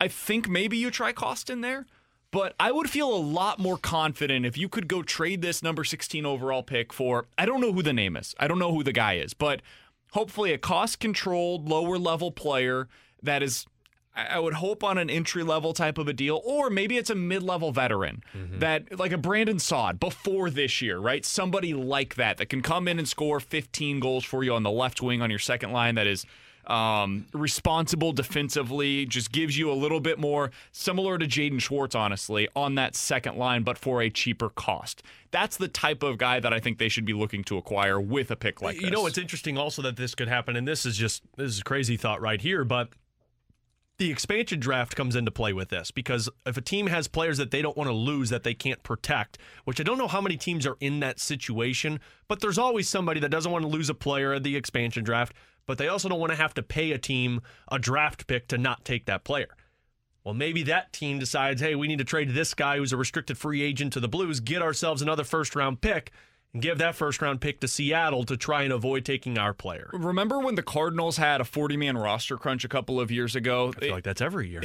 There is some truth to that, but it was when they were shuffling through all of those outfielders. And so Adolis Garcia was actually one of the victims of their roster reshuffling. He was a 40-man guy. The Cardinals had decided he's not a part of our long-term future. We've got players behind him, such as Tyler O'Neill and Harrison Bader, Randy Arozarena at the time. They had a bunch of guys. They were like, hey, we view these players as being more talented and better options for us than Adolis Garcia. Yeah. So they traded him for cash considerations to the Texas Rangers. That's kind of similar to what you're talking about here. Doesn't mean these are bad players, but instead of losing them for nothing and DFAing them in baseball, or in this case, losing them in the expansion draft for nothing, you might as well recoup an asset for them. Yeah. And that's something that I could see the Cardinal, or the Blues rather, in this situation potentially doing. I just think it's more likely than not that Doug Armstrong looks at that 16th overall pick, and it'll probably wait till they get to the draft, right? You'll look at kind of what the mocks look like and who's picking where and what name could be available to you. If it's a player they feel like that can help them in 2 years, that might be a steal, then you keep that pick. But if not, I think you make a move so you can acquire a big level talent. But it all comes down to the negotiations and finding out what team is willing to give up something for a future asset rather than an asset that can help them now. Feel pretty good about Kachuk, O'Reilly, Perron, Shin, Kyrou, and whoever that veteran is. And then your third line being something like Costin, Sonny, Blais. Sounds pretty good to me. I think you bring back Tyler Bozak still, but yeah, I'm on pace. Frankly, your third and fourth lines, you need an identity there because we saw what happens when you don't have it, but you have guys who can fill those voids. You don't have guys who can fill a top six role for you. Clifford, Barbie, and Blais. If you do end up bringing back Bozak as your third line center and then going with Clifford, Barbie, and Blais as that fourth line, there's your identity. You're know? pretty much set up there. And then now, on top of it, you got guys that are, Austin Pagansky, Dakota Joshua, guys who can step in and play those fourth line roles for you. You feel pretty good about it. With Alex Ferrario, Marty Jenkins, I'm Brandon Kiley. Coming up in about 15 minutes or so, we've got a Ferrario 5 for you. The 5 most important Cardinals people. Not necessarily exclusively players. Cardinals people for this team to have a winning month in June. We'll get into that in about 15 minutes. Coming up next, though, let's dive into the junk drawer here on 101 ESPN.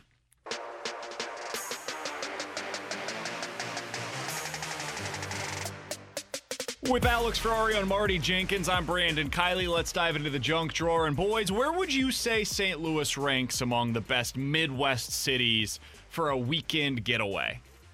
I think it's pretty high up there. Yeah, what's the cutoff for Midwest? So that's the tough part. Because I've heard people consider Colorado Midwest. And I'm like, what the hell are you talking about? So this is a poll from U.S. News, their travel section.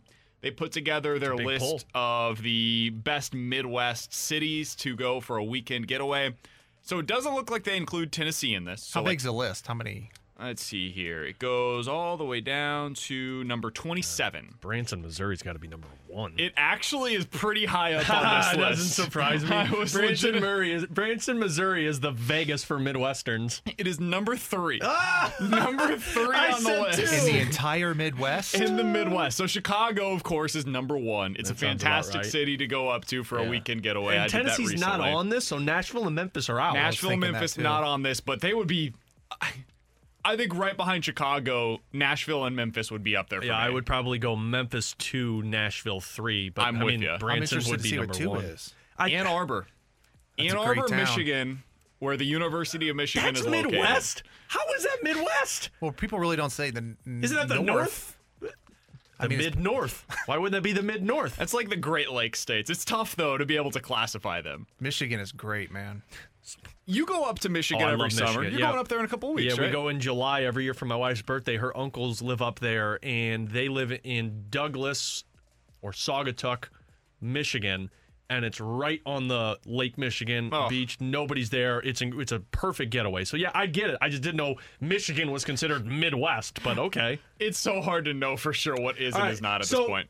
So we've got the top 3. Kansas City's got to be at least number 5, right? Chicago, Ann Arbor, Branson is your top 3. How the hell is Branson in those other 2 conversations, man? I'll say St. Louis is 15 to 20. I would say St. Louis has got to be like 12. Milwaukee is number 4. Great place. Never been to Milwaukee. Indianapolis, underrated as a weekend getaway, is number 5. Driven through it a couple times, looked pretty boring. Minneapolis is number 6. The great thing about Indy is that everything's walking. Everything is downtown, and everything is within walking distance for you down there. And that's where I'm from, but I think that's comparable to St. Louis. Indy? Yeah. The downtown, I think, is... I think St. Louis is getting there, especially with the soccer stadium, the way they're building everything up down there. Indy's downtown. There's a decent amount to do down there for a weekend. You can't go for like a week. There's not enough for that. And there's not a better place to host a Final Four. It's great. Someone just asked a damn great question. How is Michigan in, but Tennessee is not? I tend the to hell out agree of with here. that. Minneapolis is number 6. I have never been. I've heard great things. Cold up there. Summer getaway. You know? Great place. Went to the Still Final cold. Four there a couple years ago. St. Louis is at number 7. Hey, yeah. St. Louis beat Kansas City. We're all very proud. How the hell did Branson, Missouri beat St. Louis, Missouri in this list? I will say this. I got to stick up for the 3-1-4 here because I'm the hometown guy. St. Louis is a great weekend getaway city, especially in the summer. You go to some breweries. You go to the City Museum if you've got kids. Man, do you remember the City Museum? What do you mean, do I remember the City You just Museum? don't, Of course I do. you don't get to go when you're an adult because people look at you like you're weird. You don't? I haven't been in like 10 years. Oh, the City Museum's great, man. Love the City Museum. There's Branson. Branson. Seriously, how the hell is Branson on this? And we got people texting in saying, BK Ferrari, you guys suck at softballing and geography. Tennessee's in the South. Yeah, I understand it's technically in the South, but it's also technically in the Midwest, because if Michigan's in the Midwest, Tennessee's in the Midwest. If you're going to have the liberal definition of Midwest going all the way up to Michigan, I feel like you also have to include it to the east side of us. But whatever, that's neither here nor there. Yeah, where's Des Moines on this? Traverse City? Traverse City. Michigan. In Michigan. What the hell is that? They do the prospect tournament every year in hockey up there. Okay. Yeah. Well, they're at number 8. That's all I really know that they got going on. Michigan must be the spot because Ann Arbor, Traverse City, I'm pretty sure we're probably going to have a couple of other Michigan cities there. So there's a couple more Wisconsins coming up. Springfield, Illinois is at number 9 on this list. We have not yet arrived at Kansas City. Land of Lincoln, baby. That's the armpit of America. I don't know how Springfield's in top 10. Someone just said, you guys need to take a trip to Branson to understand it. Sir or madam, I have been to Branson probably every year from the age of 5 until 18. I've been there plenty. Kansas City is at number 10. Listen. Oh, my God. Springfield, Illinois. How do you feel that Springfield, Illinois, and Not Branson, great. Missouri beat Not out great. Kansas City? Negro Leagues Baseball Museum. Yeah. You got the Jazz in that city. I mean, like, come on. This is incredible. Someone's saying when I went to the Cayman Islands years ago, people from there told me they love going to Branson, Missouri. Really? What is going on? This is a great discussion. I understand. Like, they got great golf spots. You got now Paynes Valley, Tiger Woods' new course. If we're talking about Branson, do you consider Table Rock to be a part of the Branson area? That's it. I think you have to consider it because it's right next to Branson. Table Rock is fantastic. In my Have opinion, you been, Marty? I have not been to Table in Rock. my opinion, Table Rock's better than Lake of the Ozarks. So it's very different. Table Rock, if you're going with a family, is much more family friendly. Oh, that makes sense. It's very chill. Like, you can go out there and the wake is not, you're feeling like you're on the ocean. It's not so you condoms think floating in the water. You think it's big time underrated compared to the Ozarks? Oh, 100%. Yeah. I've always it's a really thought good that. time. It's much more chill. If you're looking for a party weekend, go to Party Cove. You're going to Horny Toad, different places out there. That's why it's on the list, because they got a name called Horny Toad out there. It's a restaurant bar at the Lake of the Ozarks. Like, there's stuff to do out there is more party scene. But when I hear Branson, the only thing I think of is the 76 strip, where it's just parked cars going to see Jim Stafford and Soji Taguchi or whatever the hell the fiddler's name is, Dolly Parton's Dixie Stampede. Hey, that's a good spot. It is the food underrated there. Great spot.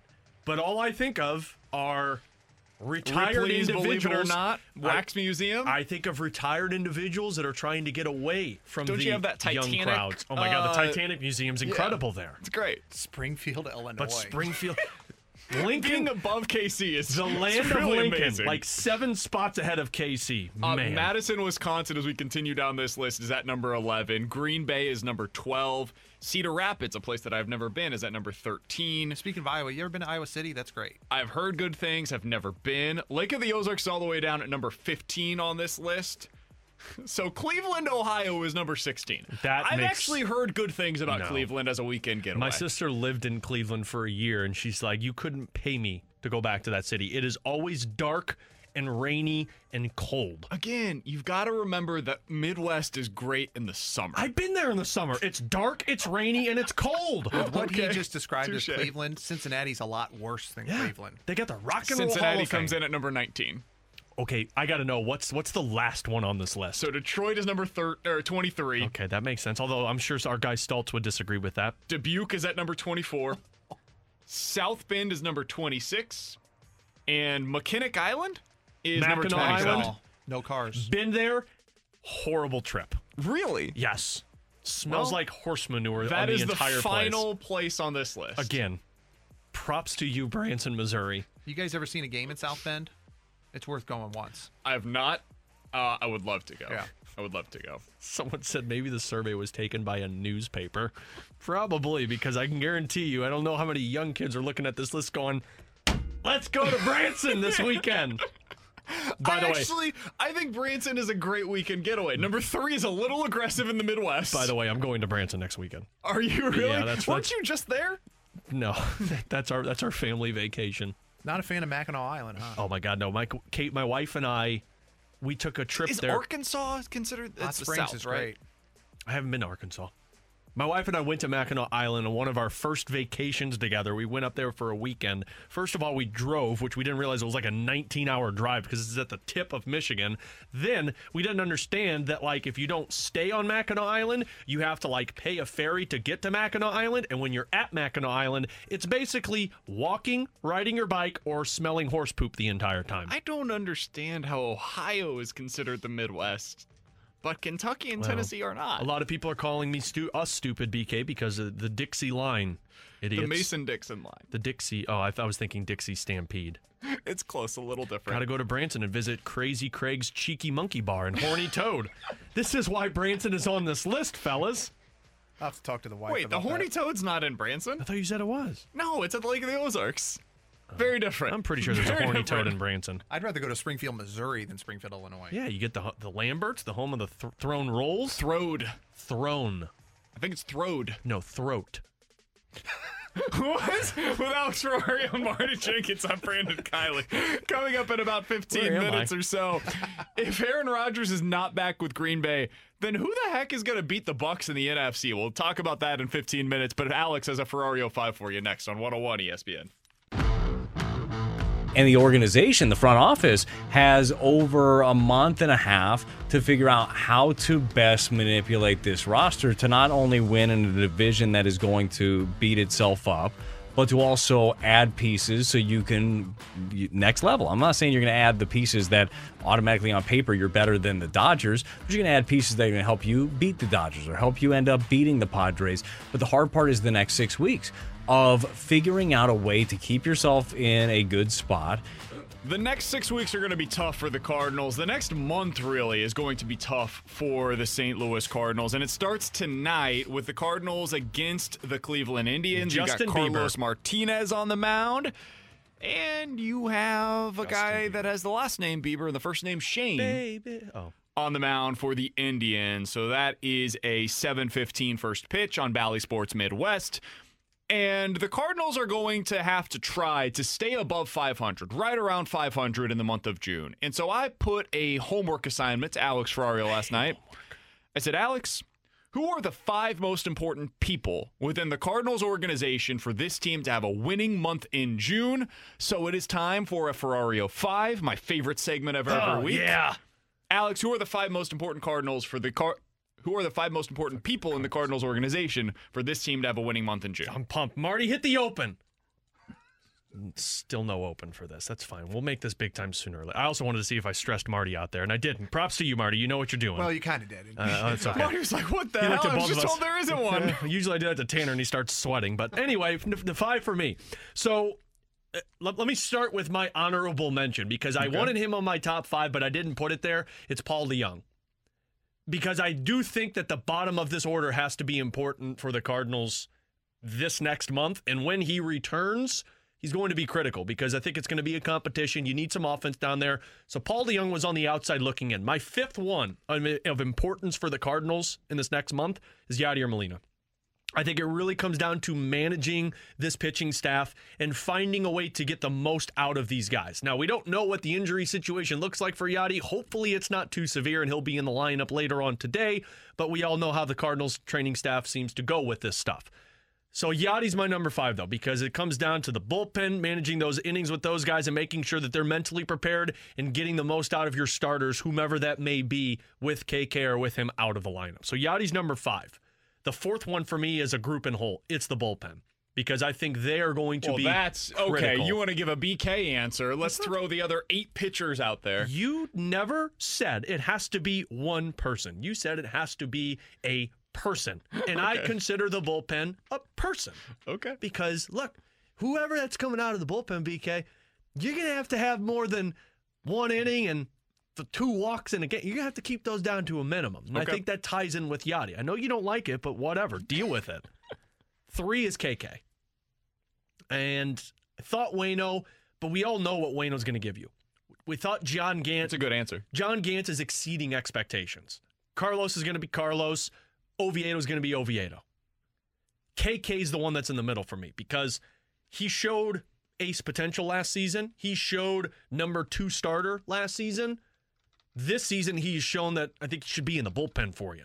So you need something in between. And I think that's why it ties in with Yadi, because if KK is not good for you, if he's not healthy, or if he's not giving you 6 innings of work on a nightly basis when he starts, you're in a world of hurt this month. Because I don't know if these other guys can, and that's why I didn't put Waino on here, because you know Waino's going to go out and do that every single game. So KK was number 3. Number 2 is Paul Goldschmidt, because I think he is critical to get back to the numbers that Nolan Arenado has been providing. You need that 1-2 punch at the top of the order. He's been in and out this season, but I think Paul Goldschmidt comes down to these 4 games against the Reds where you had the chance to take the lead or win the game, and it always comes down to a Paul Goldschmidt double play that happened earlier, or a Paul Goldschmidt pop out that ends the inning where the big-time hit needs to come through. Number 1 in my Ferrario 5 for this, which I think is pretty obvious, it's Michael Gersh. Just kidding, John Mozeliak. This month comes down to Mo. Yep. Because it has to be the right decision. If he opts to wait till the trade deadline, well, then you have to hit the jackpot come trade deadline time and get yourself a guy who makes you a World Series contender. If you go now and you make a trade with a team to bring in a pitcher, well, then you better hit gold with that pitcher that's going to be expecting to come in and exceed expectations. So this month, it all comes down to John Mozeliak for me, because if you don't make a move, well, then you better make damn sure you make the right move come trade deadline We time. have the same number 1. I have John Mozeliak at the top of my list as well. Does that mean 2 through 5 sucks? No, like the rest of it, we're on the same path, but number 1, there's no doubt. I think we're on the same. Everybody has to agree. John Mozeliak is the most important person for this team to be able to have a winning month. From there, we have similar concepts, similar ideas, but we diverge a little bit. My number 2 is Carlos Martinez. I think Carlos has to step up for this team to be able to reach what it needs to be this month. Carlos has the potential to be a legitimate number 2 starter even when you're healthy. We saw it early in this season. Remember, he said the tsunami is coming, and then the tsunami came, and it was him getting blown over by the tsunami, and he ended up not making it through the first inning against the Dodgers. When a tsunami gets taken out? I don't know. I hope that doesn't happen. Called the Seems IL like stand. Problematic. Carlos is number 2 for me. He needs to step up because I feel like I know what I'm getting, more or less, out of Adam Wainwright this year.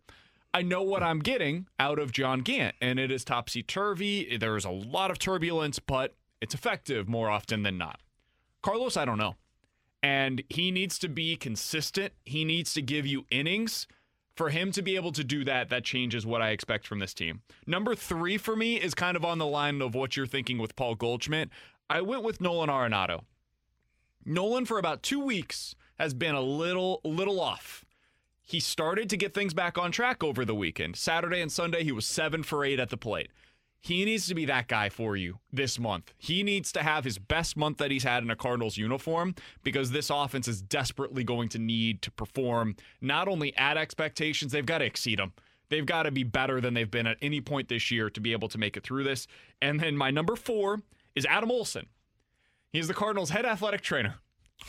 That guy is going to be vital for this team to be able to make it through the next month. That's a good one. At or above 500 because, God, are they injured right now. So, Adam Olsen, you could have been number 2, honestly, on my list. That's some high expectations for the track record we've seen this season. And number 5 is KK. No explanation really necessary here. If he is healthy after this next week or so, it changes what this team needs. I think it's interesting with KK, too, because it ties into Mo, right? Like, if KK struggles, I think Mo then has to pull the trigger. And, again, you better hit gold when you pull that trigger if you're pulling it before the trade deadline because there's not many options out there. But if KK gives them what they need, some solidity until you can get to the trade deadline, well, then Mo also has to become big time there because you have to get an upgrade, whether it be Max Scherzer, Jose Barrios, or somebody. Like, you can't go pond fishing. You need to go like deep sea fishing when it comes to the trade deadline time. I liked that. You liked it? Yeah. It came off the top of my head. I wasn't even thinking about that. Can't go into the little stream behind your house. You got to go into the deep end. Okay, well, why are you changing my comparison there? I said pond, and now you're going stream. Sorry. So KK is officially eligible to return from the IL on June 15th. So that is a week from today. They have 2 off days this week. They can make it through. He would basically have to miss 1 start if he is truly going to be back after the 10 days that is required on the IL. I hope that they're right, and that's all it's going to take. I just always have some concern about these back things. This thing popped up in spring training, and it is still an issue for him in mid-June. Backs aren't that important for baseball players, right? It just seems like that. I wonder, Alex, we've been talking all year about how he hasn't been as consistent as he gets deeper into games. He has yet to go 6 innings so far this season. I wonder if the back issue is something that has popped up for him at times this year. That is 100% speculation by me. Maybe it's unfair to do so, but when there's a guy that hasn't lived up to expectations performance-wise, you're always wondering if it's a lot of the time there's a reason why, and I wonder if there's something physically that's been ailing him. That'd be so weird, too, because it's been a command issue for KK. Like, he can't get the ball placed correctly, which is why his pitch count gets so high, which is why he's not able to get through 5 or 6 innings, because his pitch count's at like 70 or 80 by the time he leaves in the 4th. Maybe maybe he's having spasms or something. You know, I just don't know. I don't know what's going on there, but he is vitally important. You had him at number 3 on your list. I've got him at number 5. You could make an argument that he's number 1 because he might determine what John Mozeliak ends up doing here over the next month or so. I don't think anybody changes. Like, this all is on Mo. And I know in the past we've always been so critical on John Mozeliak, and we've told people, like, hey, give the guy a break. He's done a really good job. You made the incredible acquisition of Nolan Arenado this offseason. Now you have to build off of that. You can't just stand pat and say, we'll go get ourselves Jordan Lyles and be good to go. It's 1:16. Your time check brought to you by Clarkson Jewelers, an officially licensed Rolex jeweler. Hey, we have an awesome giveaway for you guys today. At the end of the show today, if you've been listening all day long, you will be rewarded. We'll ask a you listen, you win question. If you text in to the text line 65780, again, at the end of the show today, if you have the correct answer, you will be able to be a winner of a pair of tickets to Point Fest. Oh, baby. We're giving away a pair every day this week. You listen, you can win. You got to listen to the whole show. And then at 1:45 during the crossover, tune in, make sure you're listening then, and you will have an opportunity to win a pair of tickets to Point Fest. So we'll give those away coming up here in about 30 minutes or so. Coming up next, if Aaron Rodgers is not back with Green Bay, who the heck is the threat to beat the Buccaneers in the NFC? We'll talk about it next on 101 ESPN. This is a real thing when training camp hits in terms of findable money. To me, that becomes sort of the point where these two sides have to say, okay, are we going to find a way to make this work, or is it true? Is this real? Do we really need to send Aaron Rodgers elsewhere? Right, so to me, this is going to drag on for another month or so. The NFC is wide open, and if Aaron Rodgers is back with the Packers, you would consider to be a top contender along with the Tampa Bay Buccaneers. With Alex Ferrario and Marty Jenkins, I'm Brandon Kiley. It's BK and Ferrario on 101 ESPN. Alex, let's go down this hypothetical path for a second. Let's imagine that Aaron Rodgers is traded, and he ends up going to a team in the AFC. If that ends up being the case, you no longer have Aaron Rodgers in the NFC. Drew Brees retired this offseason. Who is the threat to the Bucs in the NFC? Because those were the two teams that all of us considered to be the biggest threats to them in the NFC last year. Who then takes that mantle as the top threat to the Bucs? That's a great question because I don't think it's anybody from the NFC North. And I don't see Jordan Love being that impressive. And frankly, I don't know if they're going to have Devontae Adams if Aaron Rodgers goes, because he was pretty audibly pissed off about not having Aaron Rodgers back. I would say the competitors for me, I guess I'd look at the Dallas Cowboys, but that defense is embarrassing, so I don't really know how that's going to make that much of a difference. I think the only competition for Tampa Bay comes to the Super Bowl. I think it's a clear path to what Tom Brady wants in an undefeated season. I think it's a clear path at least through the regular season because I don't see much competition in the NFC. I think there's 4 teams. Wow. There's 4 teams that could even live up to those possible expectations. 2 of them that I'm not super high on, but I think at least deserve mentioning. You mentioned the Cowboys. That's one of them.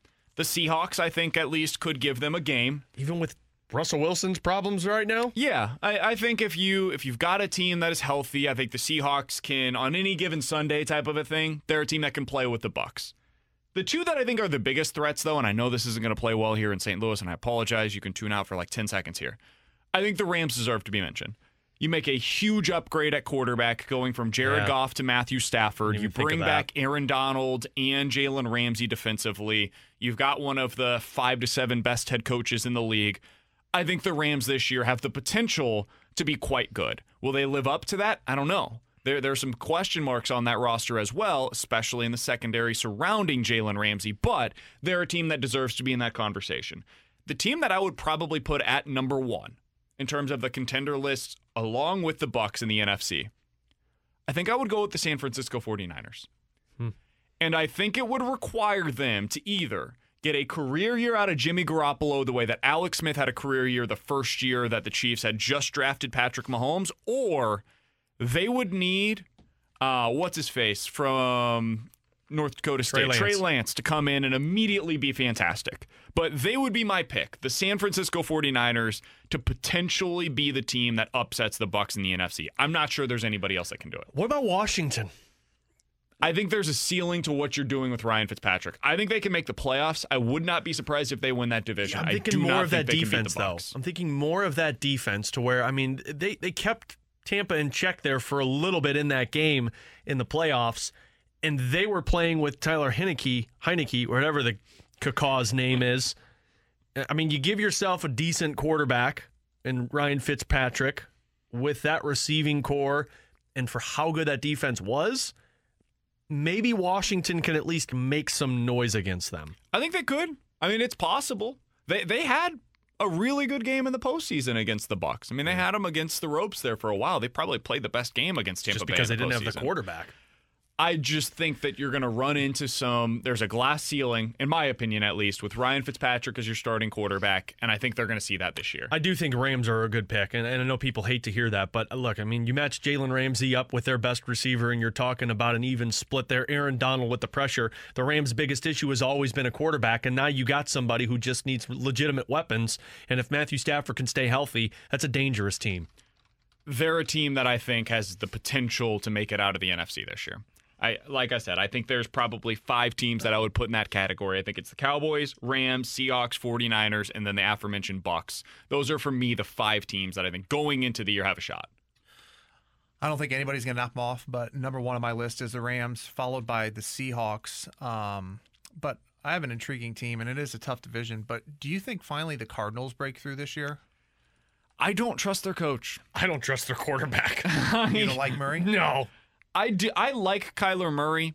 I think he needs a new coach. I was very much behind the idea of hiring Cliff Kingsbury. I thought it was smart. I thought it was inspired, and it just hasn't worked. I don't think he has translated to the NFL game the way that I expected him to. But he's got a hell of a draft setup. He does. He's a very handsome man, and he has a wonderful setup for the NFL draft. I didn't go there. I just don't know that he's a great NFL head coach. I think he makes some questionable decisions at times, but they've got the talent. They've got. I do believe in Kyler Murray's talent. I really do. I think he's a special kid. Does this change if Rodgers goes to New Orleans? Well, yeah. I don't think that the Packers would trade him there. What if they give the best piece for him? I mean, if the Saints somehow made that work, and again, I would be absolutely stunned if the Green Bay Packers were willing to trade him within the conference. They would become the favorite immediately. I would put them even above the Bucs. Yeah. Like, I think they would be the best team in the NFC, and I think it would be a collision course between them and probably Kansas City to make it to the Super Bowl. Someone said no love for the Vikings. Their defense completely revamped. Yeah, but their quarterback's not completely revamped, and Kirk Cousins is awful. Well, that leads me to my point. If Rodgers isn't there, do you think anybody in that division can win it, or do you still go with the Packers? I think that division's the NFC East of this past year. What about the Bears? I mean, I'm a Bears fan. I don't really like what they've done, but they have improved. They're not playing Justin Fields, though. Yeah, They're playing the Red Rocket. Okay. What do you mean, okay? He's a phenomenal quarterback. Yeah. Justin Fields will be playing by the second half of He led week Dallas to a 1. 6-win season. Justin Fields will be playing by the end of week 1. He will be your starting quarterback going into week 95%? 95%. 99%. Justin Fields is not sitting the bench this year for the Bears. There's 99% no chance. of Chicago hopes you're right. Wait, there's no chance. Isn't it Red Rocket, Super Bowl champion Nick Foles, then Justin Fields? Yeah, and by the end of week 1, it'll be Justin Fields, and then it doesn't matter. They're going to go through the first 2 guys in week 1 and be like, oh, okay, I guess we got to go to this guy now. I think you guys are a little low on the Vikings. I would say I think the Vikings would have to be considered the favorite going into the season. No, I like the Vikings. That division. I just don't like Kirk Cousins. I don't think they have any chance of winning the Super Bowl or beating the Bucs in the playoffs. I do think they would be my favorite in that division if Rodgers is traded, though. I like your Washington call with Chase Young. That defense is pretty nasty, and they came on last year. I as a sleeper team this year, especially to make the their weapons They offensively. also went 7-9 last year, though. As much as we loved them, and I'm with you guys, I think that they're going to be a real threat in the NFC East. They still went 7-9, and the only reason they made the playoffs is because the rest of that division stunk. Why do you hate Washington, D.C., BK? Well, there's a couple of reasons. With Alex Ferrario and Marty Jenkins, I'm Brandon Kiley. Coming up next, how much credit does Mike Schilt deserve for shining a light on this substance issue that pitchers are dealing with? We'll talk about that next on 101 ESPN. This is going to be a huge deal, and it could start as soon as a week from today. The union is in concert with this. There have been conversations with Major League Baseball, the union, the umpires. There was a conference call on Friday. A memo is going to go out to teams probably later in the week, and the orders will go to the umpires to enforce a rule that's already on the books, and it is going to be remarkable to watch. There is going to be some changes that are taking place in baseball over the next couple of weeks, it sounds like. According to Buster Olney, and there's been other reports elsewhere that have kind of confirmed this, Alex, umpires are going to start checking for the substances that we have talked so much about, the sticky substances that are more than just rosin and sunscreen that pitchers are using to get that extra grip on the baseball. It increases their spin rate and makes them, according to Eno Saris of The Athletic, 30% more effective with their spin rate than what they would be otherwise. And this is a really big deal. It's a massive change in baseball. I didn't think we were going to see this before the new CBA took effect because it seemed like something that the players and the owners would not be able to agree upon. I think Mike Schilt deserves a lot of credit for this if it goes well. If it doesn't go well, that's on baseball. But the fact that they are cracking down on this, I think, is in part because of what we heard after the game when Giovanni Gallegos' hat was confiscated. And this is what Mike Schilt said post-game. Hitters don't mind the grip. They don't want the stuff that's making the ball do wiffle ball stuff. And that's the issue at hand here. So you want to police some sunscreen and rosin? Go ahead. Get every single person in this league. Hit by pitches will just continue to go up. Balls will get away. But why don't you start with the guys that are cheating with some stuff that are really impacting the game and impacting how people play this game? And that's the integrity of the game I'll speak up for. Popular, I really don't care. It's accurate. I think that changed everything. I think that was the moment where this went national. There had been pieces that were written about it, but nobody publicly within the game, whether it be a player or I guess Trevor Bauer had been talking about this a little bit, but not at the same. It wasn't in the limelight the same way that this was with Mike Schilt. There was a moment in a game that took place, and then Mike Schilt basically took the Band-Aid off, ripped it off, and showed everybody the scab that baseball has on it right now. And I think he deserves a ton of credit for that. And I don't think it's what he said. I think it's the way he said it. That's a good point. I mean, he was really aggressive with, we talked about it yesterday. We saw it on the television during a commercial break and him using his hand gestures. I mean, the man looked like he was from the Goodfellas movie or something, but he was so aggressive with his point that I think it made people listen. It made the officials go into what's going on with baseball. And again, I would give some props to Joe West in this situation as well, because I applaud the man for not tossing Giovanni Gallegos, because I think if you toss Giovanni Gallegos, does the situation just get thrown under a limelight a little bit more, or where people aren't talking about it as much and they're just looking at that individual player? But I think the fact that they kept him in the game, let him pitch through it, and saw that the substance wasn't really affecting the situation, then Mike Shildt goes out and addresses kind of how you can't just individualize one player. You got to go through everybody.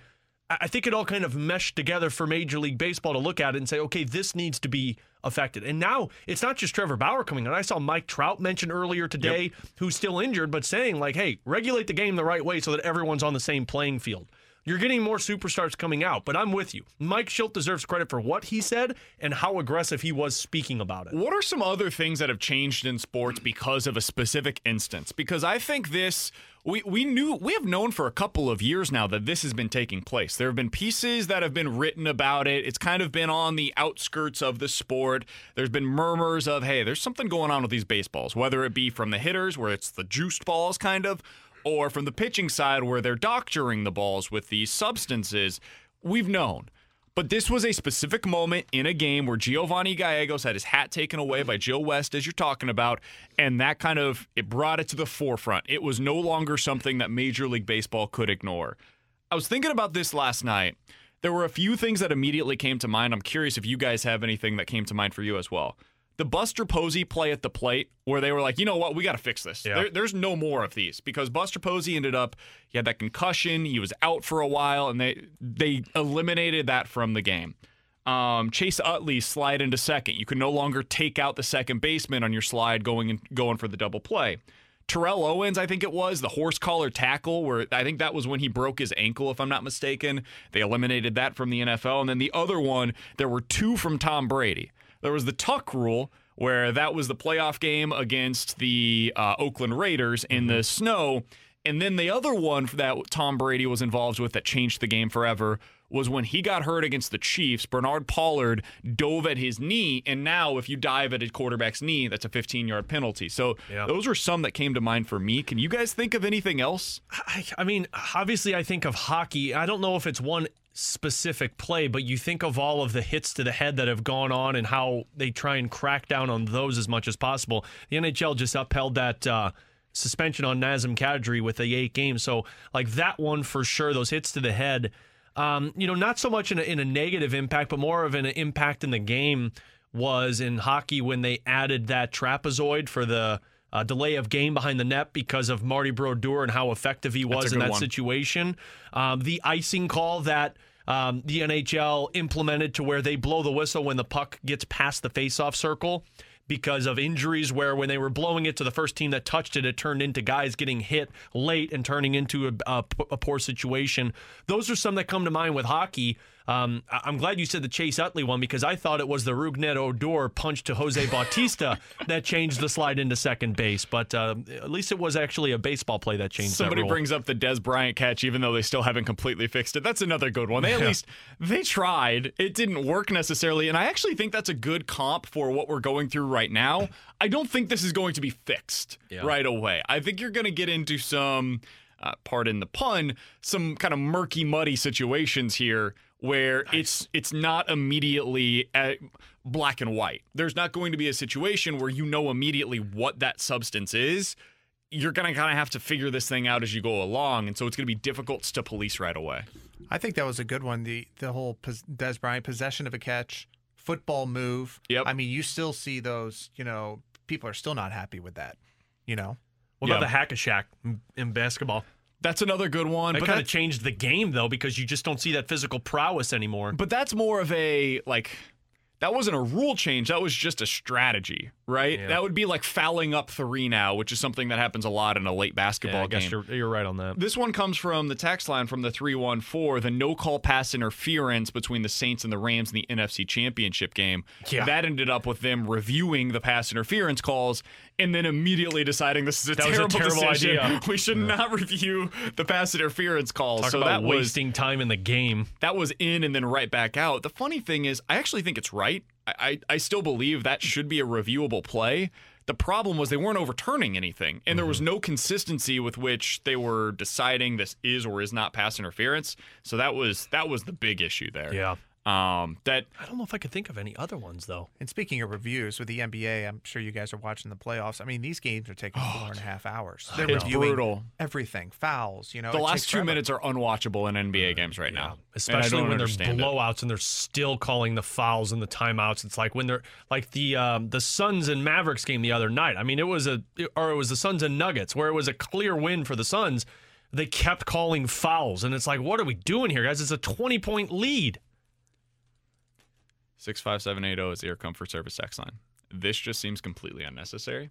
We were having a good time. We were talking about stuff related to baseball. And from the 314, hey, BK, I saw you at the home run derby this weekend. Are they still letting you talk about sports after that pitiful display? Okay, that's not necessary. This is a friendly confines of sports fans having conversations, and I thought we were all friends here. It wasn't just BK. I was pretty pitiful as well.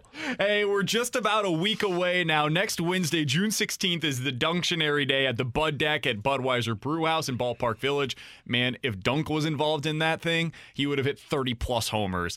Cardinals versus Marlins at 12:15 next Wednesday. You can join us out there to enjoy the game with views looking right into Busch Stadium. We got a few reserved tables for 4 that remain available. Grab one of those. You can also included in your ticket is a hot dog, a beer, and a Dunctionary t-shirt, plus a portion to every table purchase is being donated to the Chris Duncan Memorial Scholarship Fund. We'll be broadcasting live that afternoon from the Bud Deck with BK and Ferrario, us being out there from 11 to 2. My understanding is Tanner is actually going to be out there as well. Someone better buy that table then quick, because Tanner will buy that hot dog and beer before they do.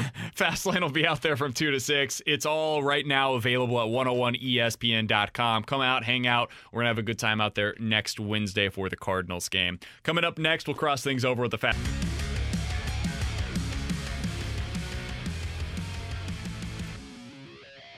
every day this week we are giving away a pair of tickets, lawn tickets, to see Shinedown at Point Fest. It's on September 19th at Hollywood Casino Amphitheater. Now through Friday, you can get lawn or select reserve seats for just $19.95. For all details, you can check it out at 101ESPN.com. Now is your opportunity, and every day around this time is your opportunity to win tickets from our show. We're doing a listen to win. So if you listen to the show throughout the day, you've got a real shot to be able to win some tickets to Point Fest. All right, so the question today is this. Where was Branson on the list of the top Midwest cities for a weekend getaway?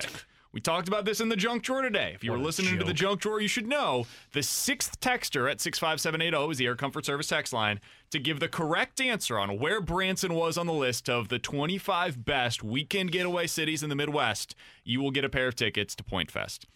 Crossing things over, Jamie Rivers in studio.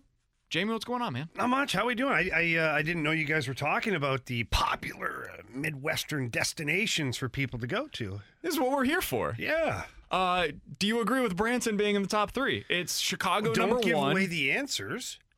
What are you doing, man? I just saved you. You did it last week. Oh my gosh. For what it's worth, we already had the winner. I'm looking at the text line right now.